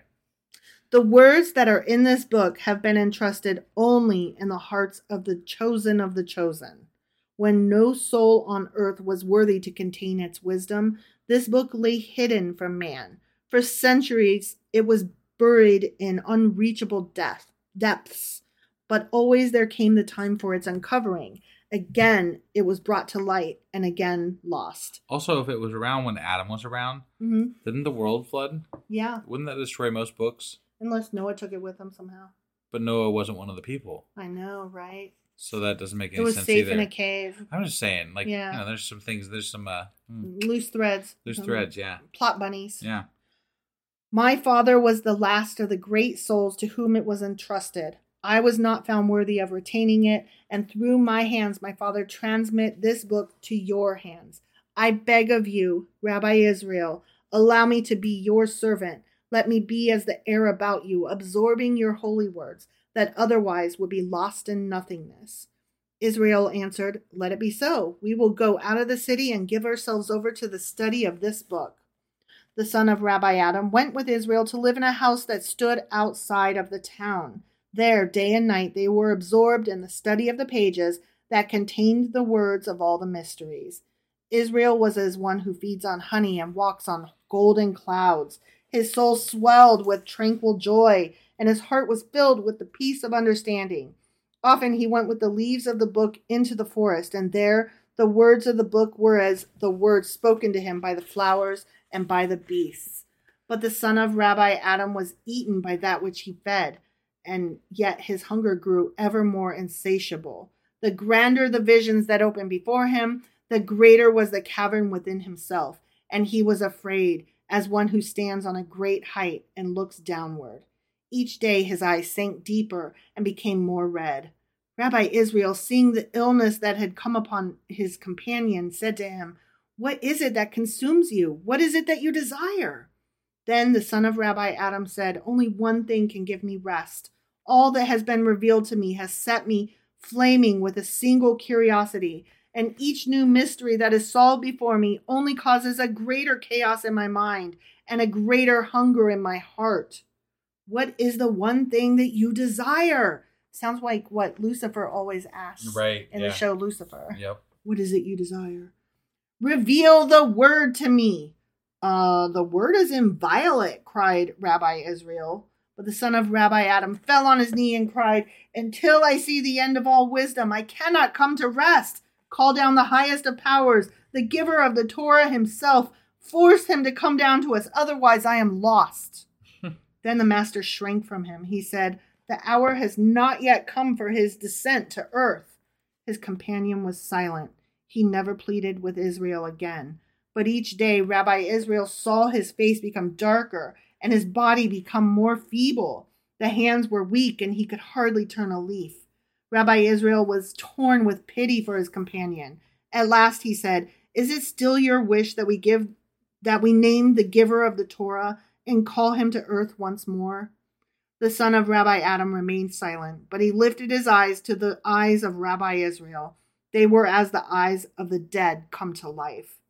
Then we must purify our souls that they may reach the uttermost power of will. On Friday, the two rabbis went to the mikvah, where they bathed in the spring of holy water. From Sabbath to Sabbath, they fasted. So from one Friday night to the next Friday night, a whole week, they fasted. And when they reached the height of their fast, they went again to the mikvah and purified themselves in the bath. On the second Friday night, they stood in the house of prayer. They called upon their own souls and said, are you pure? Their souls answered, we have been purified. Then Rabbi Israel raised his hands into the darkness and cried out the terrible name. The son of Rabbi Adam raised his arms aloft and his feeble lips moved as he repeated the unknowable word. But in the instant that the word left those lips, Israel touched him and said, my brother, you have made an error. Your command was wrongly uttered. It has been caught by the wind. It has been carried to the Lord of fire. We are in the hands of death. Oh, no. I am lost, said the son of Rabbi Adam, for I am not pure. Only one way is left to us, cried Rabbi Israel. We must watch until day comes. If one of us closes an eyelid, the evil one will seize him. He is lost. Then they began to watch. They stood guard over their souls. With their eyes open, they watched, and the hours passed. They stood in prayer, and the hours passed. But as dawn came, the son of Rabbi Adam, enfeebled by his week of purification and by the long struggle against the darkness of night, wavered, his head nodded, and sank upon the table. Rabbi Israel reached out his arm to raise him, but in that moment an unseen thing sped from the mouth of Rabbi Adam's son, and a flame devoured his heart, and his body sank to the ground. The end. Okay. That was interesting. Yeah. And it was long. It was. Yeah. I was just letting you get through it, honestly. I'm like, wow. Yeah. We're at an hour. Yeah, I'm sorry. I'm like... There were a couple more that I liked as well, but I'm not going to force any more upon you. But this section was all about that guy. Right. Who basically is what the Kabbalah came from. Got it. Yeah. Okay. Yeah. So that was interesting. So are you okay with that? Yeah. Yeah? Yeah. I mean... It's hard to respond to. I mean, those were stories. Those were long stories. Long stories. Yeah. Yeah. So... They were interesting.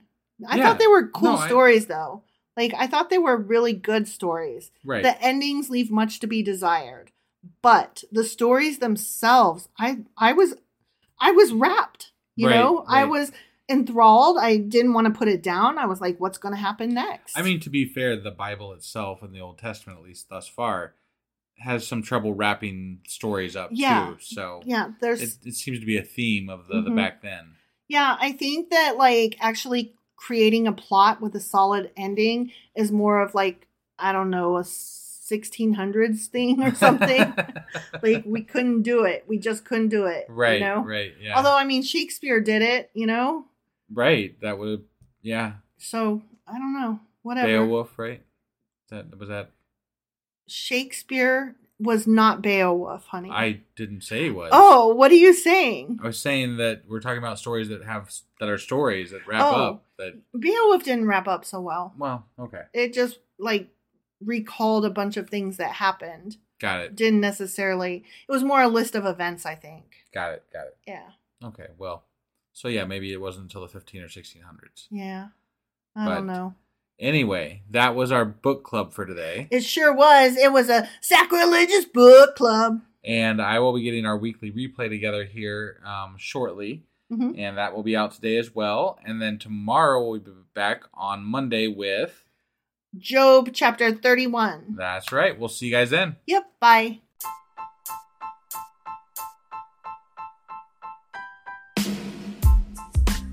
Hey, wife, I guess that's the end? But husband, that's just sad. It doesn't have to be. We are on lots of social media platforms like Twitter. Our handle there is sacrilegious_D. For D's nuts. Oh my God. Stop doing that. Anyway, we're also on Facebook, Instagram, and Pinterest. There's a link to all of our social media sites at our website. Ooh, we have a website? Yeah, it's sacrilegiousdiscourse.com, where you can also find a link to our merch shop. We have a merch shop? Yep, we have podcast-themed clothing, mugs, notebooks, and more, as well as an atheist and science-themed products. Wow, our fans should really go check that out right now. Definitely. They can get in touch with us by sending an email to sacrilegiousdiscourse@gmail.com. But before they do that, we could really use some help. Oh yeah? With what? Well, it's not free running the podcast, and we need some financial support in order to get better equipment, which will free up time so we can concentrate on our podcast and our fans. Okay, so what should they do? Head over to patreon.com/sacrilegiousdiscourse and sign up as a contributor on our podcast. Supporters there receive additional bi-weekly episodes that we record just for our Patreon members for as little as $2 a month. Also, we'd really appreciate it if you would like and subscribe on whatever platform you're using. And Apple Podcast reviews help us out tremendously. Like and subscribe. Leave an Apple review. Join us on Twitter. Support us on Patreon. That's a lot of instructions. Don't forget to say thanks. Thanks. Okay, bye.